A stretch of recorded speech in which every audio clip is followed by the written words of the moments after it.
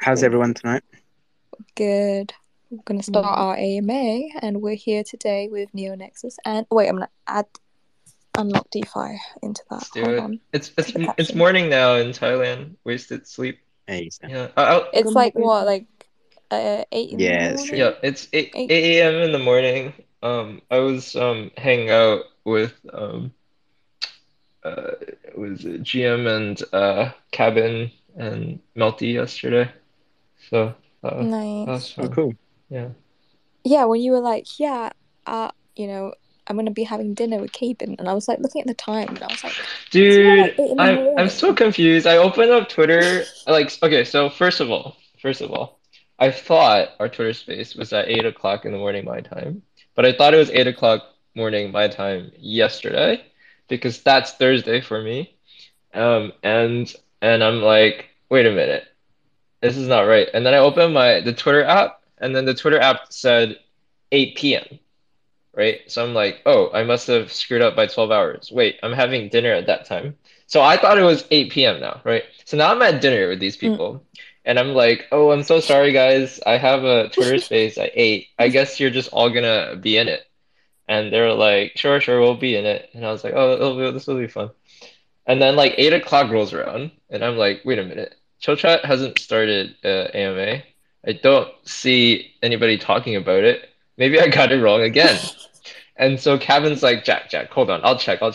And so like Kevin goes to like the Chill Chat Twitter account, and he's like, no, it's 8 a.m. tomorrow. And I'm like, ah, crap. So I got it wrong like twice in a row. But it like traveling has like completely wrecked my time zone Yeah. understanding, like just completely wrecked. And it's made work so hard because like I want to work from like 9 to 9. 9 a.m. to 9 p.m. my time, and that's the time when my whole team doesn't want to work. So it's just been really, really awkward. Um, yeah, it's so weird. So you just have to remember, like anything like 8 p.m., let's say Ah. Thursday in the US is like 8 a.m. Thailand Yeah, see, I know on that, Friday. but I don't think I remember. Like I think I thought, oh, maybe it's just 8 a.m. like U.S. time. Mm. So, but I did check and yesterday night. So now I'm here. Now I'm here. Yeah, you made Yeah. it. No, guys, I was literally telling Pat, I was like, oh, can we push it to 9 o'clock? Because I have a dinner. And then she was probably so confused. I was so confused. I was like, okay, if you're having Yeah, like a party 12 and then you want to hour, stay at yeah, Havens. 12-hour dinner party, right? Oh, Yeah, I was like, you know what, you do you. I'm not gonna ask anything. yeah. Pat's like, I'm not gonna judge, not gonna judge. Yeah.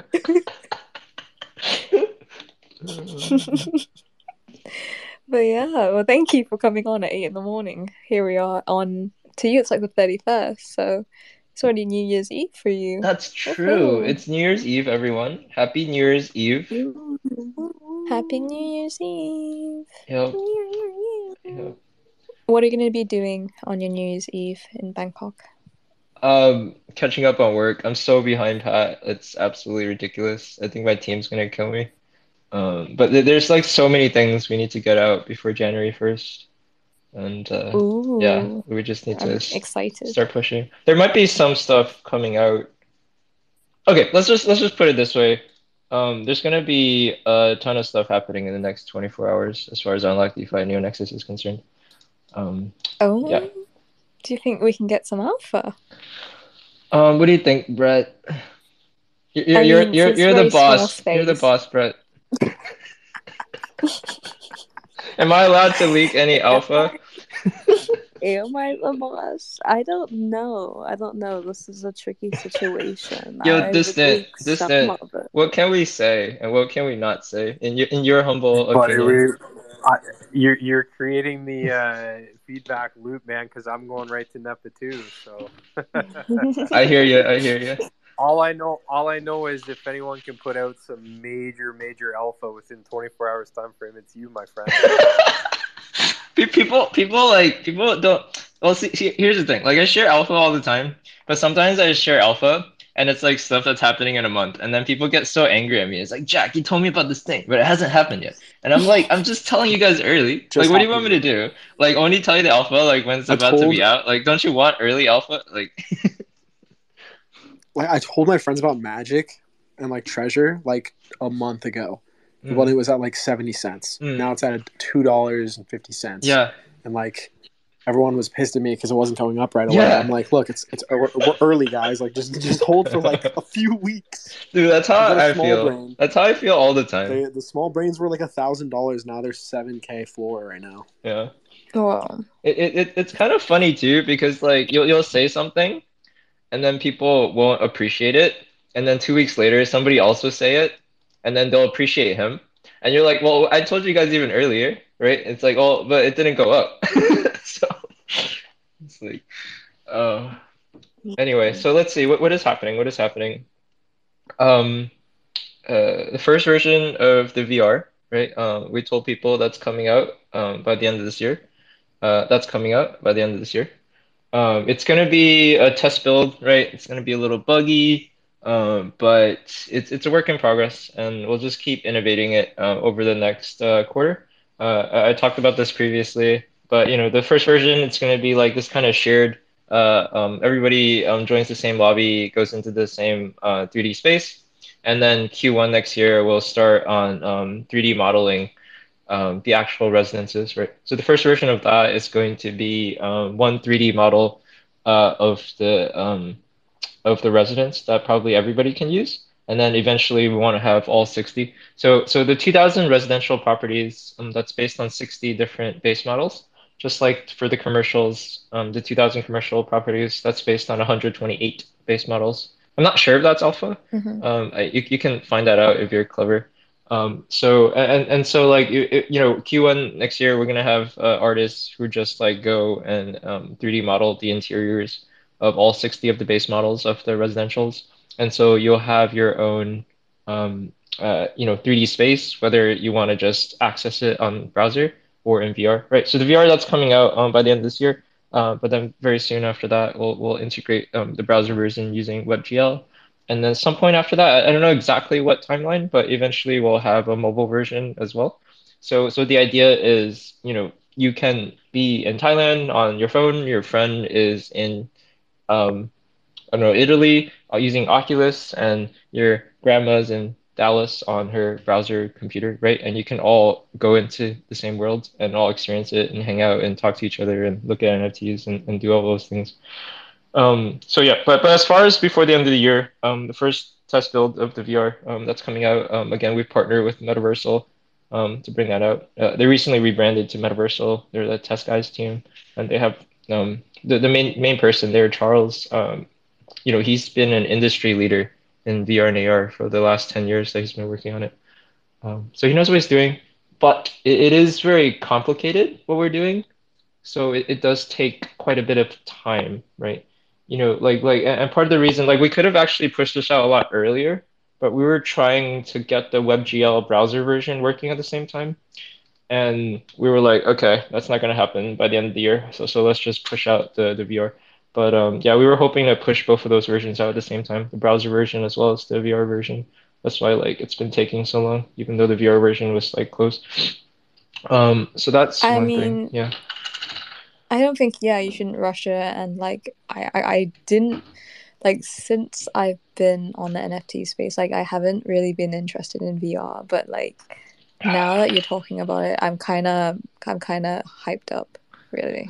And I'm looking at your website. I told Nepa this earlier too. Yeah. Like on your main website, you have like the commercial building, and it's got like Thai on it. That's the first thing I noticed. I know. We love Thailand. We love Thai people. I love it.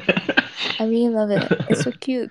Dude, like, yo, I really want to get the custom like residentials out, and then we want to start building the customs for some of our partners and stuff too. Like, it's just gonna be Oh like so man, cool. Like because like that would be yeah, insane. there's no other project on Solana like building wise that just looks this detailed and looks this good, and we know exactly why, right? It's because it's ridiculously hard, expensive, and time consuming Yeah. to create these models.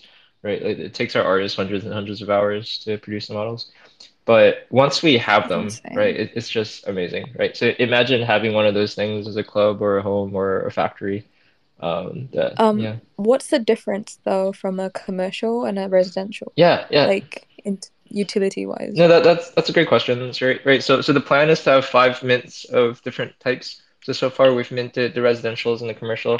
The prime focus of the residential is to have this digital reality of property that you actually own and can use in as many ways as a real property as possible. So having this space where you can eventually invite 200 people into your house. You can eventually like rent it out, party, hang out, hang up NFTs as paintings, have furniture, move furniture around, remodel it. Just all kinds of like cool stuff. And then for the commercials, the beginning goal of that will be to have a custom store as a URL link. So for example, like one of the things we recently rolled out that I encourage you guys to check out if you haven't is a gallery view for residential owners. So if you own a residential property, you can navigate to the URL of your residential property, and you can search of it on our website, neonexus.io, and type in the name of your residential property, and you'll be able to see like all of your NFTs and stuff. But you can also search by name for any other NeoNexus property, right? So similar to that, though, there'll be an URL for commercial properties, but that URL will actually be a store page, and you'll be able to kind of sell your own NFTs. So our idea is like I think there's a beautiful opportunity here in Solana for curated NFT sales. So it's this idea of like I don't want to list my NFT for sale in a collection and it gets lost in a sea of other NFTs, right? And people don't search for me, the curator or the creator or the influencer. They search by collection, right? So instead, like imagine if you were a curator, an artist, influencer, maybe a collector, right? So imagine you're a collector and you're like, I really think this particular Jambo or Solstead or Spaceship or whatever is worth a lot because it has these attributes. And imagine if you're like, I think these one of ones are really cool that I own, right? And then so you can list them using our URL, right? And then people can go to you as a curator and see your vision and sort of like what you think are valuable and actively buy those. And that'll be the first version. And then the eventual vision for the commercial properties, right, is to have a fully like 3D space storefront that people can fly into, check out NFTs and buy them directly within NeoNexus without leaving the world, but also eventually integration into physical businesses so that people can. So say there's a restaurant in NeoNexus, right? Like say you actually go into that restaurant and you see this custom 3D interior, and you can be like, hey, I actually want to go eat at this restaurant. So you place a reservation directly inside NeoNexus, or you order food delivered to your home in a location that we support. If it's a hotel, imagine if you could book a room or maybe it's just somebody's Airbnb and you could book a room. There's just so many different possibilities as we integrate the idea of ownership of like financial transactions as well as integration into physical businesses, right? So those are a lot of things that we're going to be doing with commercial. A lot of those things will take a long time, but the things that won't take a long time is just some sort of custom storefront URL webpage, almost like your individual eBay store, Amazon store, right? That kind of stuff is very quick and easy to do. So that'll be the first step. Hey, Okay. Jack. I got a question for you. And awesome stuff on the buildings. Yep. So I can't remember if this was answered before, but is there going to be like a map in NeoNexus Yes. where you can pick out where your building's going to be, or Yes. your building's already like pre-exist somewhere? No, they're not. They're not pre-placed. I mean, the first version of our world, it might be pre-placed until we have the land system and then like sort of the map set out. We're still kind of talking to different people who are giving us advice and community members and trying to figure out exactly how the system will work. But there's gonna be neighborhoods and you're gonna be able to like the eventual version, right? So the first version, like we don't have it yet, so maybe like your building is just somewhere. But eventually, there's going to be an actual map. We're going to try to make it really cool, right? Not just like a grid, right? But something, with landscape, right? With water and mountains and things like that and roads, highways, whatever. And you'll be able to choose which neighborhood to place your property down. And that's something that we're doing because the community keeps asking for it because they tell us, hey, we want to live next to our friends, right? And then we're trying to make it fair because we have a lot of people kind of telling us like very different things. So there's a lot of people telling us like, hey, Jack, we paid 2.5 sol or more or less than that, depending on secondary markets for a property. I don't want to pay more money to put it down somewhere, right? And then we also have a lot of people that's like, hey, Jack, like these properties are really cool, but we want to invest in the land, right? That's what we're used to on Ethereum, and that's what we really really want. And so we'll probably try to satisfy like everyone. And like the current idea is we'll have some communities where, sorry, neighborhoods where it's going to be like free for you to place down your property, like completely free, and you'll just be able to use that. And then there's going to be like more maybe central neighborhoods and things of that nature, where there'll be some fee to whoever owns the neighborhood or the land for you to place it down. But again, a lot of this stuff is like future, where we're going to be doing a lot of brainstorming and planning this out in January. So probably in Q1 there'll be a lot more details coming out for people after we do more brainstorming, talking to people who advise us, and figuring out a lot of these things. Like we're going to figure out a lot of the utility and like possible tokenomics and all that stuff as well. That's going to be one of the things we need to do in Q1. Yes, that sounds awesome. I do have a follow up though. So Yeah. how are you gonna manage? Would it be like first come first served that people pull up and place their stuff in like the most prime positions, or is there going to be a cost added to that? Yeah, so I think for the free neighborhoods, it's gonna be completely first come first serve. Again, this is like planning stages, so this is not set in stone. If the community tells us that's a terrible idea, then we will adjust. But that's the plan. For the actual like ones where you have to pay for, I think that's gonna be partly we're gonna leave that partly up to the community, and by community I mean the people who's gonna own the neighborhoods. Like right now we don't have a concept of land yet. Maybe we will because of community demand. But right now the concept is these neighborhoods, and so like whoever are the neighborhood owners, and right now there's basically essentially two neighborhood owners, right? One is us, right? So we're going to own all the free ones, and we're just going to let you guys place your properties down for free. And then the other is RoboDAO, right? Who won the auction for the governor's mansion, which at the time was the largest auction on Solana, right? 1,050 Sol. So they're going to own the neighborhood around the governor's auction, right? So some of that stuff is going to be up to the neighborhood owner. So in that case, it'll be up to them exactly how they want to structure letting you place down, the costs associated with that, and if they have some requirements, right? So it's one of the things we're trying to do with NEONEXUS that hasn't been done before is we're trying to like have this concept of like at least having the option of city planning. So a lot of these other like metaverses, it's kind of like a mess, right? It's like you can just do whatever on your land next to the land of like somebody else. And then there's that one whale who bought like 1,000 plots of land just as an investment and it's completely empty and there's nothing on it and there won't ever be anything on it, right? He's just buying it to sell it in a few years, right? And as an actual city, it just looks terrible. And then the other problem with that is like because it's such like a system where anything can happen on the land, you just have this super boring like grid, right? Real cities are not like that, right? Real cities are completely not like that, right? Like I'm a student of history. I lead like 30+ mile walks around Manhattan. I love cities. I love communities and cultures. And the way that like history works is that you have people to come together and they build a city together. And then a lot of these things come out of need, right? And then a lot of the city planning comes from the community and what they need, right? Like if I create a park next to where I live in Jersey City, then you absolutely need a basketball court, right?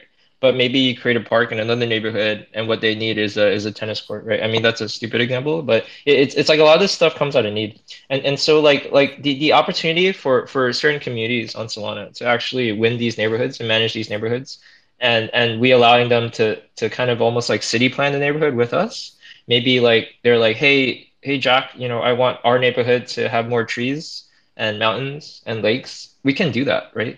And then or they come to us like, hey, we want our neighborhood to be more residential so that 60% of the properties are residential or something like that. Or they come to us and it's like, hey, we want a really industrial neighborhood, right, for one of our upcoming mints, and we want it to be really cool, like factories and docks and stuff like that. We can do that, right? So I don't know if it'll work, but I think it'll work better than a lot of the other systems out there. And just literally like us hand in hand working with people in our community who have invested in the land and the neighborhoods to kind of build this city up with some structure, right? Because we really don't want a world where it's just empty land and then you just have mismatched sort of properties right next to each other, right? Like it doesn't really make too much sense to have like a sewage plant right next to a school, right, in the real world. And I don't think that makes sense in NeoNexus either. And anyway, that's just kind of part of the vision of what we're trying to do, like that option of city planning and that idea of having at least a little bit more structure and there being more texture to the terrain as well, so that it's not just some flat grid. Like, I really want to make this world as real as possible. Like things you do in the world to be as real as possible, like, party, buy, sell, shop, hang out with friends, get married. Also, like go to school, right? We're going to be working with educational companies so that they can start having some classes inside NeoNexus. This is again future. But also, we want the world itself to feel real, right? We're going to be spending hundreds of thousands of dollars on the story side. We're going to be having multiple games, small games, be integrated inside NeoNexus next year. Um, so yeah, we want it to be as real as possible. We want you to be able to do as many reasonable things as possible, all inside NeoNexus without leaving. Nice. Mm. I have a question about the neighborhoods then. For example, you were Yeah. saying like, okay, it wouldn't really make sense if, you had a swamp next to the school, right? But let's say Yeah. a group of people decided, okay, this neighborhood, we want this and that. Who's going to design it? Will it be the NeoNexus making, the environment for them, like making the roads, making the pavement, or is it mostly them doing it? No, that's a good question. It's going to be a combination of both, right? It's like if you worked with other software companies before, like usually you have like I forget what it's called, right? But you work with like one client and then you develop the tools for that client. And then once you have that tools, all the other clients can use it, right? It's basically like, software as a service, right? That whole industry. And so in our sense, our first real client is RoboDAO, right? I have a meeting with them in January coming up, their representatives. We're going to start talking in January and Q1 about what they want, what their needs are, and we're going to start building out these tools, right? So some of these things that landowners and neighborhood owners are going to want, we don't want it to be completely stuff where they have to bug us all the time and we do it, right? We want to build the ecosystem tools and then give them those tools so that they can then go and model it themselves, right? So literally they can go in their browser, and sort of play around with it. And then, at some point it'll be finalized and then it'll be shipped into or released, I guess, into the world, right? But we want to build these tools up, and we can do that, right? We can do that because we are a technology first company, and that's been sort of our focus from day one, right? It's like we're not an NFT project, like we're a technology company. We think about not just the NFTs, but the ecosystem, the tools, the platform, integrations, the APIs, and all of those things. And we're super excited to build all of that. Yes, and when Jack says we're a technology company, he is indeed talking about Unlock DeFi. Yep. NeoNexus is one of our NFT projects under Unlock DeFi. But hey, Flag Rush, did you have a question or a comment for us? Yeah, I actually, this is great because a couple of questions I had just got answered. Sweet. I hadn't been able to join many of the AMAs yet, but yeah, I had questions about the maps and interactivity with games. Sounds like you're going to have some of those things. I guess the one that I had was when it comes to bringing in people that interact with the space who don't already have investments in NeoNexus, Yep. What's going to draw them in? With the mindset here that I'm thinking of something like an interactive space with other people that are walking around. They're not actually humans, but just AI people walking around. Think of like a GTA style kind of gameplay that maybe if you don't own properties, you still want to go into NeoNexus and go to like maybe a battleground area where you've been airdropping various weapons and things like that. So like a place people can just go battle or go steal cars and drive around the streets, or Yeah, say you want to walk down the street and punch some guy in the face, right? yeah. Like you would in GTA. Are you guys thinking there's going to be some aspect that has that, or is it going to be solely you go in with your VR and you see other people using VR and you go to their properties? Yeah. I think like I see what you're getting at. Like it's kind of a little bit in between, I suppose. Like first of all, like this first version is VR, right? But the plan was always to have the browser version out very soon.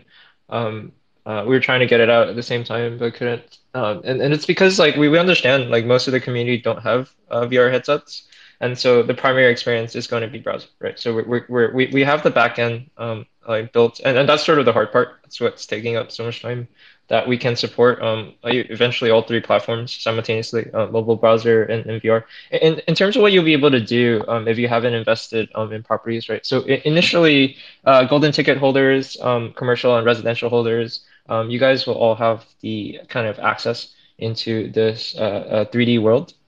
And then once we have the base model of the residential released to all residential owners. We'll have some system where you can invite anybody who doesn't own property into your property, right? But outside of that, what is most interesting to me? Like, yes, the games, right? So that is interesting. That is interesting for sure. And once we start releasing, almost like arcade style games, like maybe some sort of arena, like and other ideas sometime next year, it's going to be up to not just us, but whoever works with us to release their game inside NeoNexus on how they want to structure that, right? And the way they want to structure that might be, hey, if you're a golden ticket holder, you have this access. If you have commercial property holder, you have this access. If you don't own any of the NFTs, then maybe you have to buy a ticket, or you have limited access, or there's like a free mode. But it's sort of like we envision like NeoNexus as more of a platform.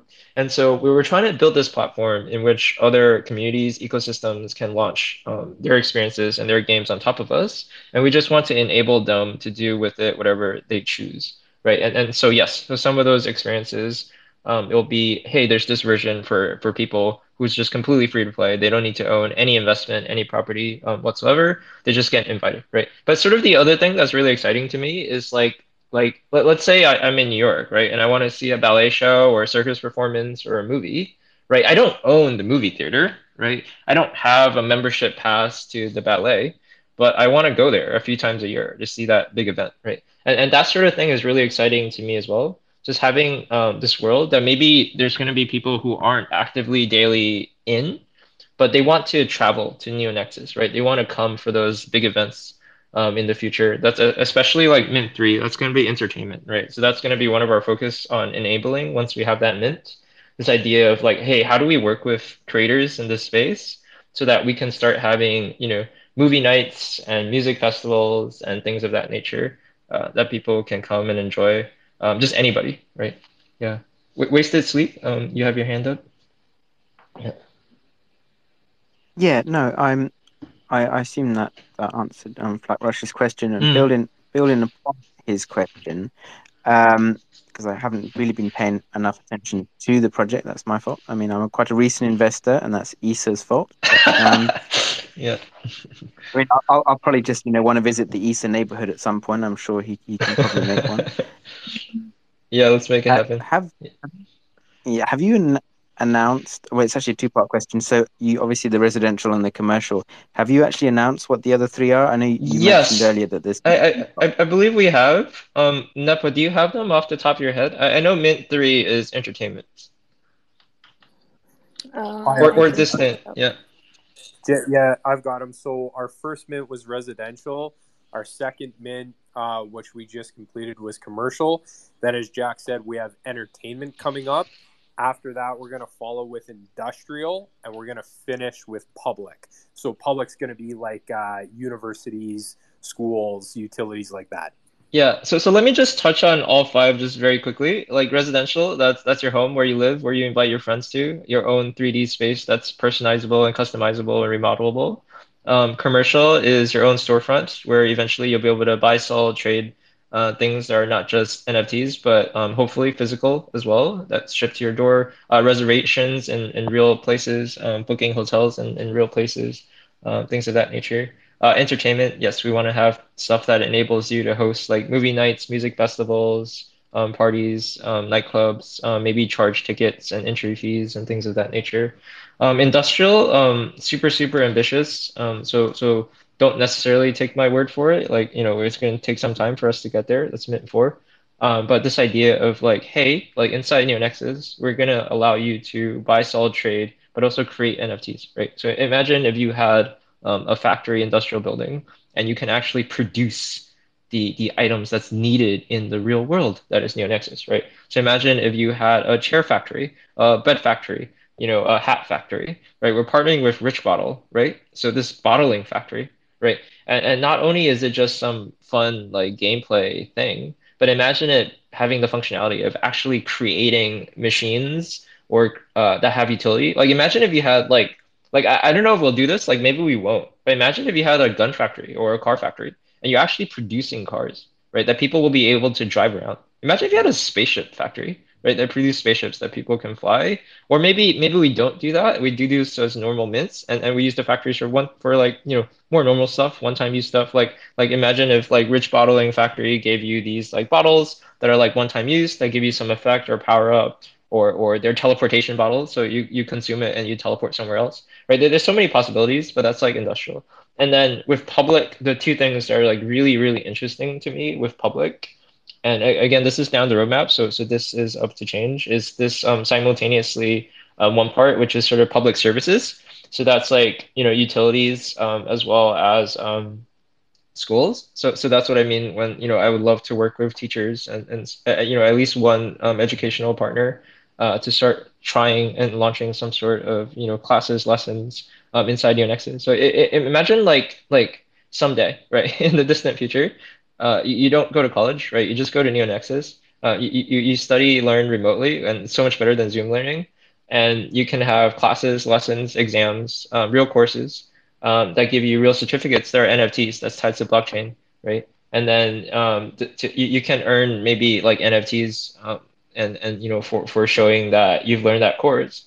And then maybe even deeper than that, that course can then be applied, right? So imagine if you take like a math class and it's on like cryptography, and then somewhere in this world we hide a puzzle that requires cryptography for you to decipher, right? Imagine if there's a class that teaches you how to I don't know like 3D model like furniture, and then you go into your furniture factory and you 3D model it, right? The possibilities are just so incredible. Like imagine if you take like a financial class that teaches you about I don't know staking and like trading Solana into other cryptos or whatever, and then you just walk into like DeFi building inside NeoNexus and trade right there, like all in that same world, right? That's sort of the future that we want to head into.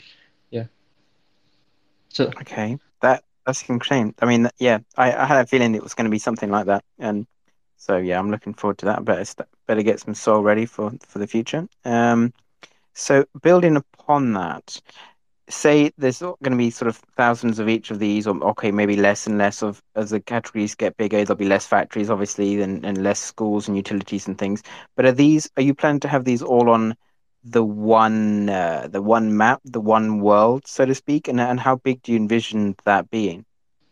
yeah, so currently the plan is 10,000 properties, right? That's what we announced as the mint, and it's like 2,000 of each type, and that will all be inside the city state of NeoNexus.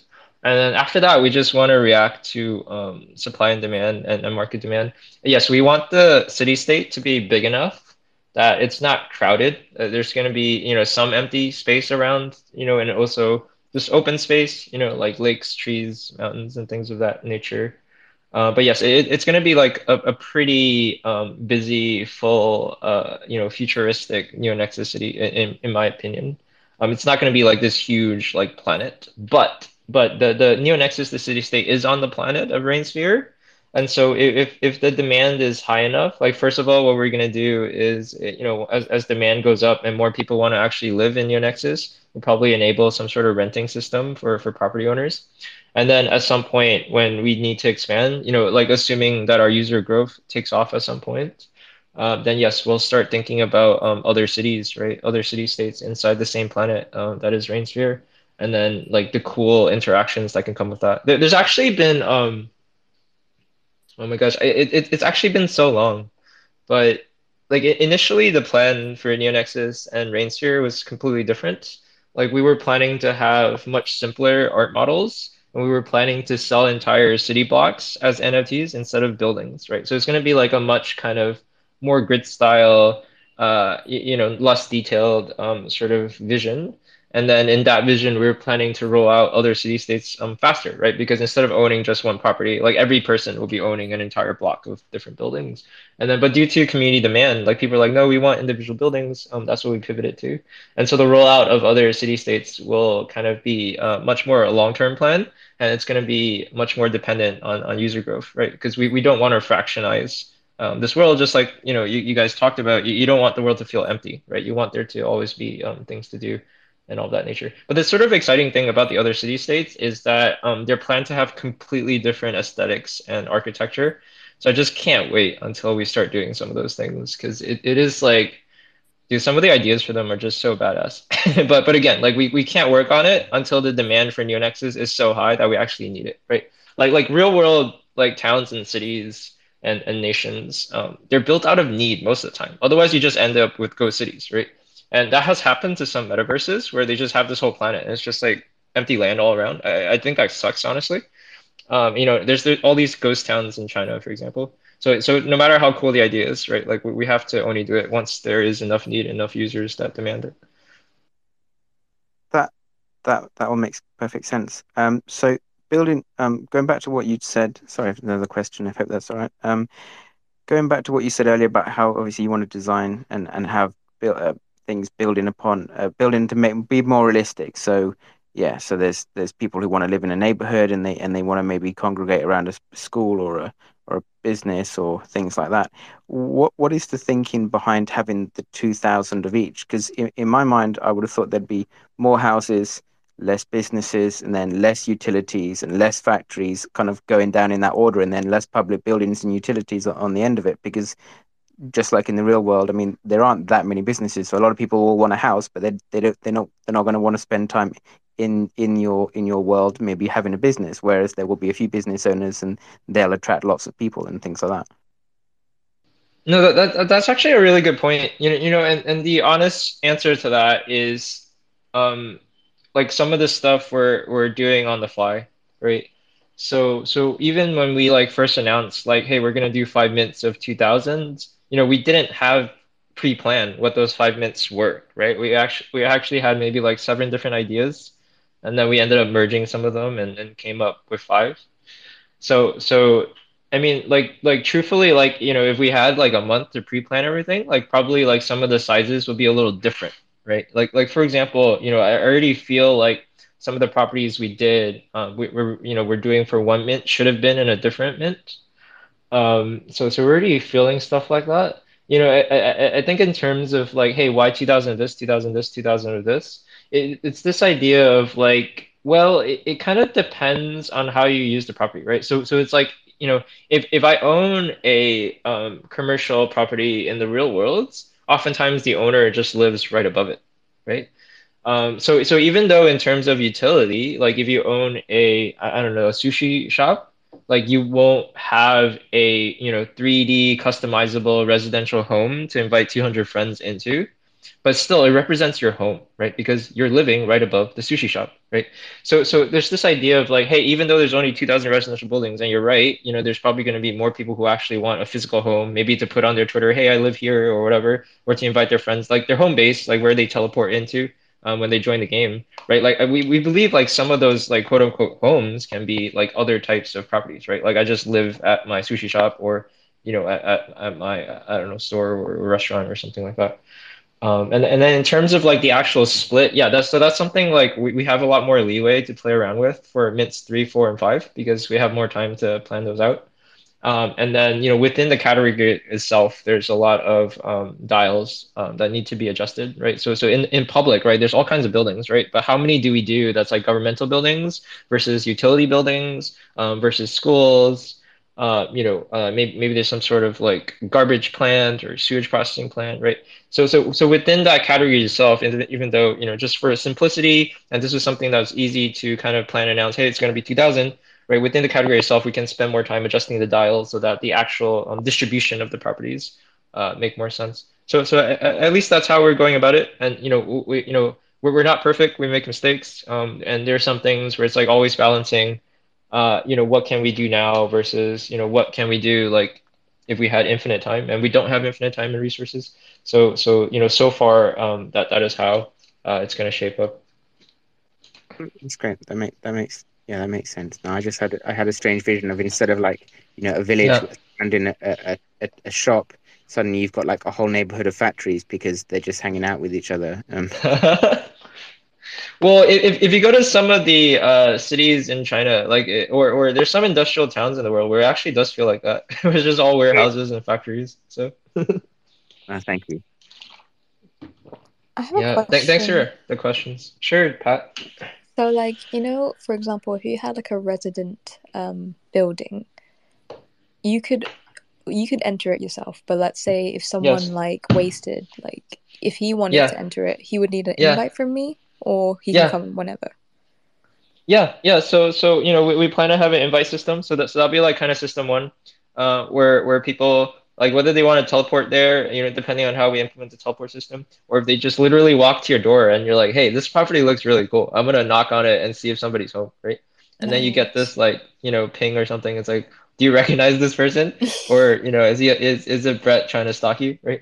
And then you can decide whether to to let them in or not. But yeah, and then eventually we want to have it a little bit more advanced than that, right? So imagine if you can just like whitelist a number of people and be like, hey, these people are welcome to come to my home anytime. Or maybe there's like this toggle you can flip and you're like, hey, I want my house to be publicly viewable. So then they can come to my house. Like, sure, they can't destroy my furniture or whatever, but they can actually come even when I'm not there, right? So some sort of those more customizable options Yeah. will be available in the future. Yeah. For the commercial ones, people can come in anytime, or is it the same? It's probably going to be similar, right? Like you can have like, like hours where I'm open and Yeah, you stuff can like have like that, just like real hourly. businesses. Yeah. Yeah. Maybe you want to cap how many people are in there. You're like, hey, COVID, only 2 people inside at a time, right? Or maybe you want to do something that's like super, super like high touch custom. And it's almost like one of those like high-end luxury shops where it's like you go Yeah. in and it's like every customer has a person waiting on them and like bringing out luxury watches and or maybe it's a place that sells cars and it's like you have actual people there like taking them on virtual drives, right? So maybe it's like a high touch system. So we want to enable that as well, at some point in the future. I just think it's so cool, like this idea of like trying to build reality itself like That's inside a really insane, digital though. metaversal space. Like part like and people ask me like, hey Jack, people have been doing like stuff that's like the metaverse for like 20 years, right? Even though the name hasn't been around for 20 years, like AR and all this stuff. Like why do you think like now is the time that, these things are real and it's not going to be just a fad that disappears and then 20 years later somebody else tries? And I really think like part of it, yes, is the boring answer. Like technology has gotten easier.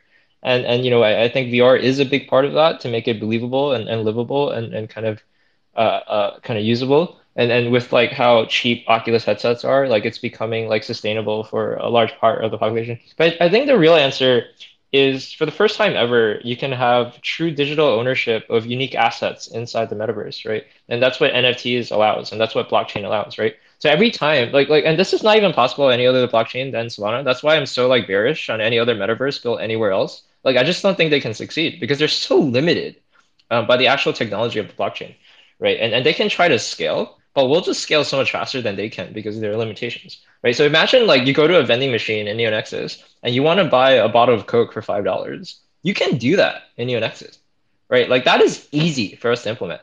And then out pops this 3D model of a Coke bottle in your hand, but it also out pops it into your wallet. And you can buy, sell, trade it on Magic Eden, but you can also like just drink the bottle.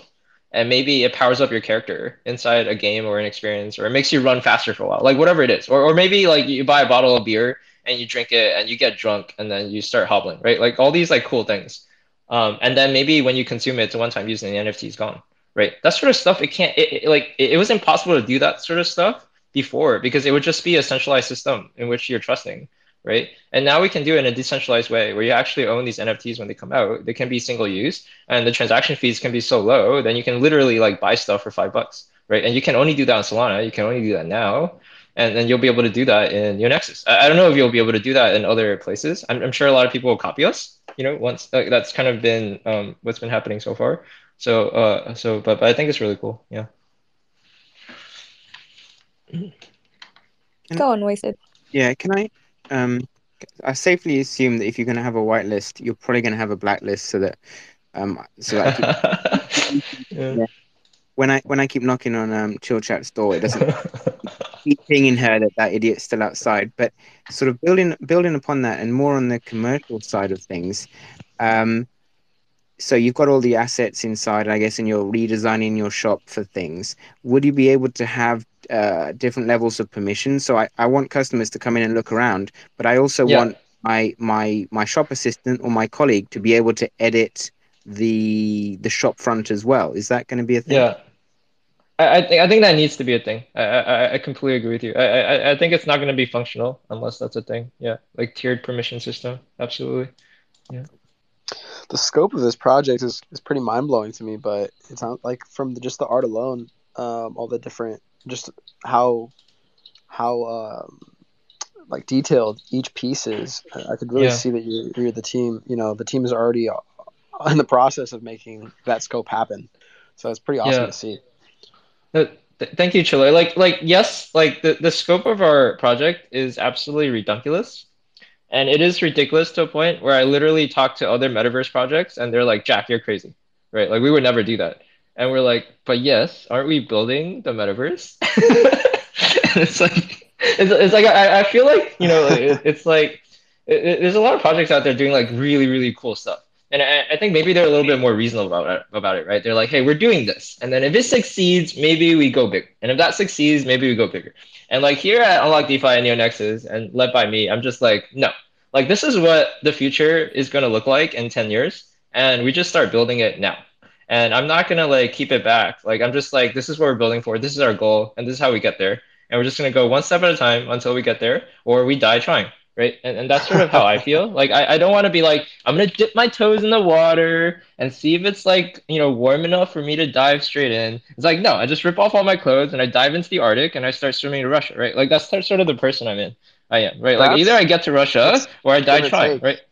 I think that's what it takes, right? The stuff that actually stands the test of Yeah. time. You look back at the people Yeah. who started it, and they're batshit crazy, right? Mark Oh Zuckerberg, yeah, absolutely. batshit crazy, but he built Facebook. Elon Musk, batshit crazy, but he's now the richest guy in the whole world. But yeah, Yep. like when we're talking about the metaverse, man, like the extent of the metaverse, just the scope of it, yeah, it's absolutely nuts. It's ridiculous, but that's what it takes, is that sort of ambition and vision. And so I really love that about this project, about this team. I see a lot of similarities between the team here, the team at Chillchat, Yeah. at just the ambition and the, like, it's not just, hey, we're just gonna throw together a quick art thing for a Yeah. quick buck and say it's gonna be metaverse. It's like, no, we're gonna build this. No. That's Yeah. awesome. Very bullish. Yeah, I'll tell you two things, right? Like if this was a metaverse project, like half my team would not be working here, right? Like people are not coming and joining me from Google and Wall Street banks, people making, between 100 and 300K a year and quitting their job to work for us. If we didn't have the vision, the passion, and the ridiculous belief that we can change the world and the future of how people consume entertainment and media, right? I think this leap is going to be as big as going from like black and white TV to 3D movies and cinemas, right? That's Yeah. actually how big I think this leap is. And as long as I can convey that to people, then they're like, oh shit, Jack, I want to work for you for free because I want to build that future with you, right? Last thing And I'll then the, ask. the other thing, yeah, go ahead. Oh, yeah. Sorry, I didn't mean to interrupt. But last thing is, I'm curious what the alpha is. Would you recommend getting a residential, a commercial, both? I mean, obviously both, but if you can only get one, and then Yeah. or waiting for the next mints. Like what is like the one category, I guess, that you're most like stoked for? Yeah, I think eventually you're gonna if you can afford it, you're gonna probably want to dabble yourself in anything. And like the long-term answer is it depends on what you want to do, right? Like if you don't want to own a store where you sell NFTs and you want to actually customize, like, hey, I want to list these NFTs, I want to actually sell these products, then maybe like residential just makes more sense for you. Like you just want friends to a party and invite to your home. Like it's like a little bit less intensive, in which like how successful and how usable the property will be without a customization from you. But then if you're somebody in, maybe you own a restaurant, you're like, hey, maybe someday I can be like literally like list my restaurant inside NeoNexus and my menu can be in this restaurant. Then you want to be commercial, right? And then the sort of more short side, that's the kind of like the long term answer. Depends on what you want to do in the world. The short term answer is the customizable, like, sorry, the custom residential 3D interior, that's going to come out like Q1 next year. And I think that brings so much utility to residential owners that in the short term it probably makes more sense to own a residential than a commercial. And then the same thing's going to happen to commercial, right? Like once we start rolling out like 3D stores and stuff like that, the same thing's going to be like, oh, you really want a commercial before we roll that out, because that's going to be huge, right? But then in terms of like what makes the most sense to own, like honestly, I think golden tickets are so undervalued. It's absolutely ridiculous, right? And I think that's partly our fault for not advertising it well. But golden tickets, they're like a lifetime access pass to almost anything we do as a company, right? Not NeoNexus as a project, but Brett as a company, Unlock DeFi, right, Brett? So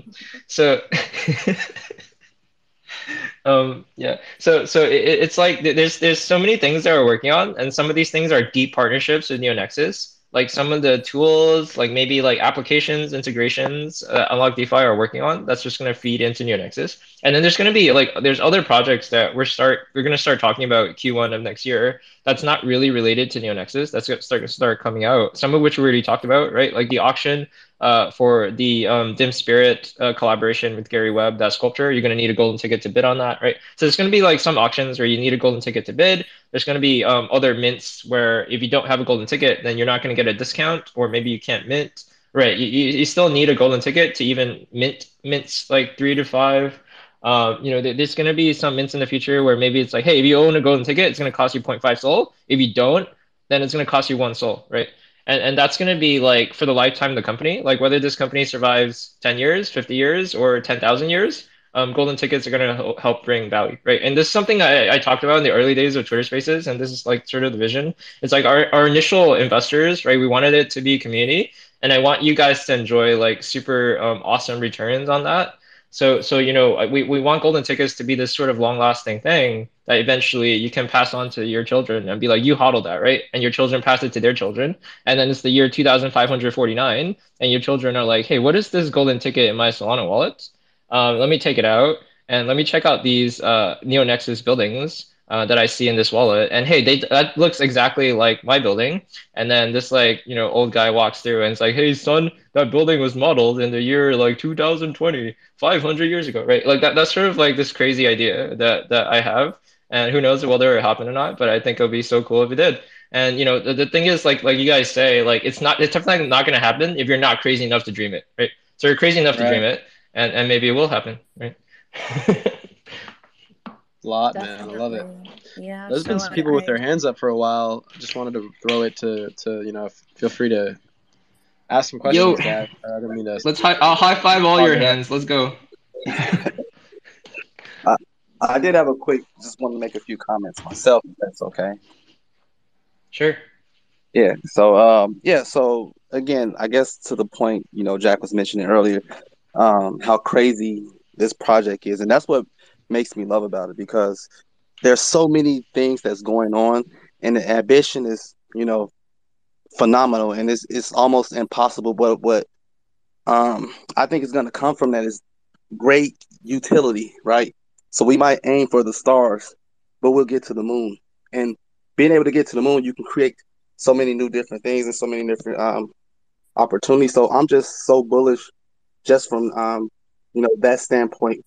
And another thing, excuse me, I work at a technology company, and it's one of the most biggest online learning companies in the world.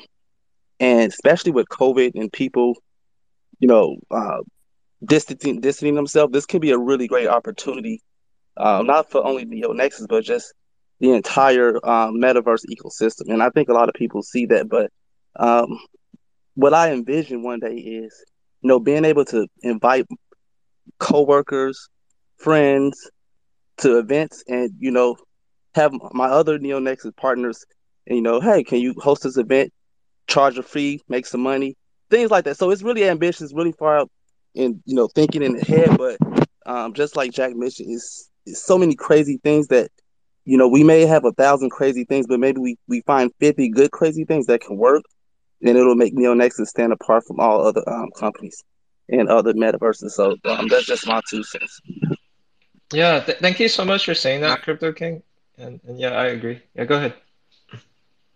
I ended up just sweeping a residential building. I actually got let me find the name, but it was just right there on the floor, first one, and I think it was ranked like 300. So Wow, nice. on Moonrank. So Congrats. pretty stoked. Like that sounded like it was a pretty damn good snipe. Dude, I'm so stoked. I just go back and like buy my own properties with my own money like once a week or whatever. I'm just like, this is the dumbest thing in the world. Because other projects, like, sure, I can spend like 10 hours researching them and being bullish. Now I'm bullish on Chillchat and Mumble Jumbo because I've talked to their teams and I'm like, oh, this is amazing. But it's like other projects, like I just don't have time like running Unlock DeFi, NeoNexus to like do all this research. But I know what's happening at my company. And I look at my properties and I'm like, I think these things are gonna be worth more than 100 souls someday. So like, it's the stupidest thing in the world if I don't just keep buying them using my own money. And so I just keep doing that myself though. And I know some people in the audience do as well. I know Issa has a pretty big stable, but yeah. And I'm not sure about Brett, but I'm sure she'll accumulate some as well. Oh, most definitely. I still hold my golden tickets and my properties. This is a long-term play. Like Chillchat and NeoNexus, like teams, it's a long-term play, and I'm bullish on both of our teams because, like we were already discussing, we're both building it out slowly but surely. Not even slowly, we're building it out consciously. We're not here for quick flips. This is not just a profile picture collection, and we're looking for a cash grab. We're both looking to collectively be a part of this new internet that we're creating, this Web3 that we're creating, the quote unquote metaverse we're all talking about. I mean, and I know a lot of people say metaverse now, but you'll actually see it through the utility, through the teams, through the work that we will do, that we are doing. So I'm bullish on both of us for sure. And I do appreciate all the kind words that we're doing. But I do want to remind everyone, like, I also think it's going to be valued pretty high because some people don't even know about the governor's mansion auction, Jack. Like, we auctioned off a governor's mansion and that went for 1,050 souls. So to me personally, if it went for 1,050 souls, the other properties only can catch up. That's 100 souls fun. But I love it. that's me personally. Anyway, Damn, hey, I'm flooding my own project by predicting over 100 souls. I just got slapped in the face by my boss, guys. Oh my gosh. By the way, I'm not his boss, guys. It's the other way around. But yeah. Yeah, we're just joking around. Yeah. Yo, Dakar, you had your hand up for a while. Maybe you want to speak? Yeah, what's up? How y'all doing tonight or today or whatever time it is there? Good afternoon, Dakar. Yeah, so I just wanted to comment on that commercial thing with the time. I don't know. Well, so when I hear the word commercial and I connect it to a metaverse per se, my thought is it's gonna be basically like a internet store. Like if I just went to eBay or Walmart or any time, you know, any site like that that's out now, and I can go up there anytime I want and buy whatever, right? So I was thinking like that commercial, those, and I guess it would depend on the products that you're giving, that you're selling, that it would be more like you know, I guess like an online type deal but the difference would be that you're kind of shopping, in a metaverse atmosphere versus being on a website. You know what I mean? Yeah. No, So that, I completely agree with you, and that's going to be up to the owner themselves. If you want it to be more like a website where it's always up and it's kind of like, yeah, you can definitely do that, right? But yeah, if you don't want it to be like that, then you can as well. So well, and then absolutely. also I think about time zones because like it's gonna be people, you know, I mean the plan I would think is like people all over the world gonna be doing this. So if I set up my shop and I'm open from 8 to 5, somebody in Japan they'll never be able to get in my store. You know what I'm saying? So Yep. I think about stuff like that, and also I've heard about um, where, and this was crazy because like and once again depends on the product, but like say you had a 3D printer, you know what I mean? Like if somebody orders like let's just say something simple like a phone case, right? That if you had the right kind of 3D printer, you could basically buy it and it gets printed out on that printer, you know what I mean? And then you actually have that physical Yeah, product, you know what I mean? dude, So I I love that. Yeah.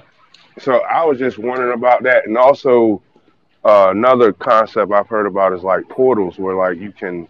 I heard you talk about teleporting, but like I've heard about portals where like you kind of link, and I don't know if this is, if y'all are even this something even in y'all radar, but like you can like link to other metaverse projects. You know what I'm Oh saying? yeah, we're doing that. We're doing that. Yep, for sure. Okay, well that's Yeah, all. yeah. I mean, I'm sorry. Go ahead. No, no. Thank you for your ideas. Yeah, yeah, for sure. I agree with you. Yeah, linking to other experiences, games, as well as metaverses. That's something that we're gonna do. Right, we're already talking to some of them who are interested and just waiting for the functionality to be able for them to plug in. Right, and some of the like experiences, they're gonna be kind of metaverse experiences, but they're actually gonna launch on NeoNexus, which I think is really cool. It's gonna like we're gonna be like that first instance of their metaverse, like within Mm. NeoNexus itself, because like we want to be one of those platforms where you can actually launch, right? It's not just a platform that can teleport into your world, but it's a platform that can actually contain your world as well. So yeah, really cool stuff. Yeah, Yeah. I'm just stoked for the whole everything. You know what I mean? Like just the idea of having a whatever type of building, you know what I mean? And then it's Yeah, like in an area, you know what I mean? Like, you know, like you can only do certain things in certain areas. Like, it's crucial, man. You know what I mean? And yeah. I really appreciate y'all guys' vision, and Thank you. hopefully I can be a part of it, and hopefully I can make some duckies on the way. I love it. And I think the beautiful thing about having neighborhoods that actually have people who are interested in owning the neighborhood and planning the neighborhood is we can collectively decide that some neighborhoods have different focuses, like you said, right? So maybe this neighborhood is more industrial, but then this one is more like art focused. So there's more like art museums and galleries and stuff like that. And it's where there's like art auctions take place. So there's like really cool things we can do to make it like more livable as a city because we don't want this to just be some sort of like mishmash of like websites or something like that, right? We want this to be like a well structured, like livable, playable like experience for people where like you want to actually walk down the street and browse the stores, or you want to walk down the art gallery neighborhood and see the different NFTs hanging on the walls. Yeah, I know Issa, you had your hand up for a while, so but yeah, Pat, go ahead. Oh, with the neighborhoods, like I know right now you're not going to have a map, right? But like later on, do you Yes. think like some neighborhoods will be more expensive than others, just like how some places and districts work? That'll be up to the neighborhood owner. I think we'll just leave it up to the community for you guys to decide, and just let market demand take over. Like obviously, like if you make yours super expensive, like maybe there's a reason for that. Maybe you spent a lot of time like customizing it, or you're promising different things for your users. Like that's the other thing, right? Like if we have deep integration Mm-hmm. with not just like the governor who owns the governor's mansion, but also neighborhood owners. Like, there's like really unique things we can do, right? Like, imagine if it's like like the neighborhood's like, hey, well, I want our neighborhood to look super clean, super nice. It's gonna be more expensive, but every month I want to like literally give all my residentials like, but only in my neighborhood an airdrop. Like we can do that, right? Because we're a technology company that can do that, right? Or if you're like, hey, I want to give everybody in my neighborhood I don't know, a vending machine or a car or whatever, right? And then that is why I want to charge more to live in my neighborhood. There's like all kinds of cool stuff like that. Like you can even have like, hey, like every month there's like a neighborhood event where everybody's invited to and we all come and eat and hang out. There's just so many cool things we can do, I think. Nice. Yeah. Yeah, Isa? Issa? Hey guys, can you hear me? I'm in the car, so I just want to Yes. make sure. All right, Yes, awesome. we Yo, what's can. up? Yeah. What's up, Pat? What's up, Jack? What's up, Brett? What's up, Distant Penguin? Wasted Sleep, my guy. Hey, What's going on? Nice. Yeah. Oh, okay. Just wanted to chime in real quick, and kind of share what I've noticed a lot about the crypto space, and why I'm bullish on this project as well. Just starting off, I think that most people who come into this space, because it is so fast paced, it's 24/7. There's always something every single day that's like pumping and taking off, and people are raving about it. And of course, crypto Twitter has your head spinning because you're like, oh my gosh, I missed it. I got to get on the next one. And you find yourself chasing opportunities, trying to flip your money. And sometimes you tend to neglect a lot of projects like NeoNexus, which have a much longer term build out, but are already showing a great deal of promise in the present time. Because your thought is, oh, I'm going to go buy something else, I'm going to flip it, and I'm going to take that money and come back to NeoNexus. The prices are going to be the same, and I'll be able to get some really great deals. And it doesn't always work that way, right? Because it's a bit of a gamble. And I guess for me, somebody who kind of has a longer term investment thesis, which I would encourage everybody here to establish an investment thesis. I'm thinking more about, okay, where are the places that I actually want to invest today because I believe in their potential tomorrow, and not really regard so much, what the price is doing over the next 30 days or the next 6 months even, because, I see what the longer term prospect looks like. And Jack, you've been talking about these golden tickets for for quite some time, man. I've taken part in many of these AMAs, as well as just tuning into the Discord. And you've always kind of told people like, "Hey guys, pay attention. Golden tickets, they're a thing. I don't know what the problem is. I don't know why people don't see value in them." So even though you mentioned earlier that you may not have made that crystal clear, I can assure you, you've made that crystal clear. It's just that people don't like what they're seeing on the market, and they don't like the fact that they're not able to flip them. So they're like, oh, well, I'm just going to leave them alone, and I'll come back to them later. And who knows what later is going to look like? Later could look like 5 sold per golden ticket. We don't really know, but people like me who are listening to what you're saying and understanding the long-term prospect, I'm going and investing, in golden tickets for that very reason. And many Yeah. people who know me, as well as many other people in this space, have noticed that that's actually been one of the greatest investments that I've made in this ecosystem is accumulating golden tickets. Um, but anyway, I just wanted to say I've had a chance to deal with you and some other people on the team, and also introduce a few people to this project. And every single person who's been involved, or every single person that I've had a chance to speak with, has been extremely professional, very well versed on this project, comes from a strong background in real life. And that makes me feel very confident about what it is that I'm investing in. Not just on the surface level, but with a lot of the things that are happening behind the scenes, with people that we don't necessarily engage with on a day-to-day basis. And I think that's really awesome. So I love what you guys are Yeah. doing here, and I'm going to keep championing this project, because we know that the metaverse is coming. We know it's a big thing. We all have a hunch that next year is going to be one of the most explosive years with metaverse projects. And I'm very fond of NeoNexus. So glad to be here.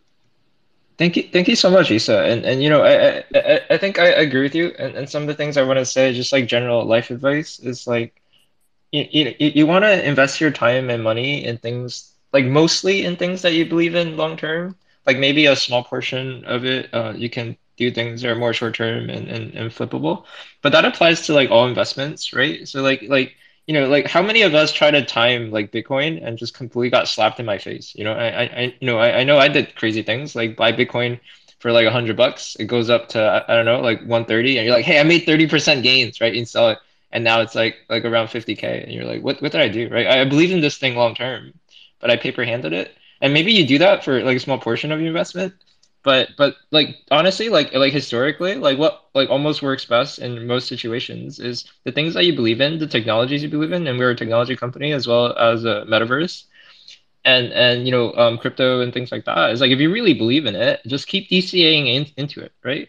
Like just close your eyes, don't look at the price action, and just like every week or month or whatever, just buy a little bit more. And just mathematically, that's going to work out better for you most of the time, right? Because like the magic about DCA, and I'm a math major and I love this stuff. It's like, like the magic of DCA is regardless of what the price is, you're always buying low, right? You're always buying low. But what that means is like, let's say that, there's something and it's like $1 per token and you want to buy like $10 worth every week. Then that first week it's $1 per token, so you bought 10. The next week it skyrockets to $10 per token, so then you only buy one. And then the next week it dumps all the way down to like 10 cents per token. So all of a sudden you buy 100, right? So what did you do? You magically bought um, more when it was cheaper, when it was 10 cents, and you bought less when it was more expensive, when it was $10, right? So that's the magic of DCA. Like without you knowing the price action, without needing to predict the future, you're always buying more when it's cheaper. Always buying more when it's cheaper. And whether you profit or not, right? If it's a long-term vision and the technology company or the blockchain or the crypto or the NFT like succeeds, then you're just going to do better than 99% of other people that are trying to time it and flip it and do things of that nature, right? So absolutely. The other like, yeah, go ahead. No, I was just gonna say that's a great point. Like, absolutely, in agreement there. I do have to head out soon, unfortunately. Sure. Gotta grab some food here. It's getting a little late. For me. Yep. But I did want to mention before I go, what do you guys think of the Origin? Oh, dude! Like, have you guys seen the origin of NEONEXUS? Do we have Pin it? a tweet about that, Chillchat, that we can Let pin me up? pin it. I was Yeah. I was I just gonna pinned it. do that. Perfect. Thank you. Was Thank you so I? much. Hopefully, I didn't do it too soon. But Yeah. I know we already tweeted it out, so it's out there. Yeah. I got a quick story about that. Okay. So yeah, I'm like crazy busy most of the time. And so I'm in Miami and I meet like Nico in person. And Nico's like, "Hey Jack, what do you think about your origin?" Right? And this was before we had this final version. And I'm like, I like it, it's good. And Nico's like, "No, Jack, I want you to love it, right? This has to be like the best thing you've ever seen in your life. So like if there's anything wrong with it, let me know. And like anything improvement, I'm like, no, it's cool, it's cool, And he was like, "No, Jack, I'm gonna pull out my laptop. We're gonna sit here right now. We're gonna make this like dope, right?" So he pulls out his laptop. He shows me like these other like origins, and he's like, "You can legit like do anything, right? You just tell me whatever. I'll tell the artist, and he'll have it done tomorrow." Right? I'm like, okay, Nico. I know we're gonna be late to the restaurant, but here we'll do this thing, right? And then, Nico, I see you in the audience. So then like he literally on his laptop, we're like looking at the pixels, and then he's like, tell me more about NeoNexus and Unlock DeFi. I'm like, hey, can we have like the golden ticket like be floating? One of the things that we do in NeoNexus is this idea of like glitches. And oh man, you guys are gonna find out so much more about glitches once the storyline starts coming out. It's like, so can we have like this sort of glitch effect? And he's like, yeah, that makes sense. He like writes down some notes and like sends it to the artist. And like a few days later, we have like this masterpiece, and I absolutely love it. I think it's one of the coolest looking origins in Chill Chat. Like some people have told me like, damn Jack, like your origin is so much cooler than mine. And I'm like, yeah, that's because I had Nico. I love Shout it, out man. to Nick. But it's so sick. Yeah, stoked to see what NeoNexus creates in Chill Chat, and vice versa. Yep. Yeah, we're good friends with Chill Chat. I'm talking to you guys here. I've met Nico in person. I've met Cabin. I'll be having dinner with James in Bangkok. I just really like what they're doing. I think it's so promising. I think the scope is also very high, and I think it's also a long-term build out. And yeah, super super bullish on Chill Chat. So Neek wants to respond, but he messaged me that he's rogged. He wants to say, yeah, it was so much fun, and yeah, he really Yeah. had a good time. Yeah, I hung up on Nico and like something happened where he rugged us or we rugged him or something. Like there was one night where he came and we had dinner and we were walking to check out one of the events nearby, like some NFT event nearby. And he and his girlfriend were walking so slowly that eventually like they just disappeared. and like we didn't see them anymore. And before that, Nico was just like, "We'll meet you there. I'll meet you there," and then they never showed up, right? So I was like, "Okay, so A, did we just like accidentally like dump them, or like B, did they get lost?" Or like C, did they just go home and rug us? And I still have no idea what happened that night. But I did not see him again after that, and yeah, it's been a mystery to this day. I mean, now he's muted, so you'll never know as well. Oh, is he there? See, it's unmuted. Looks like Nick, you he's there? trying.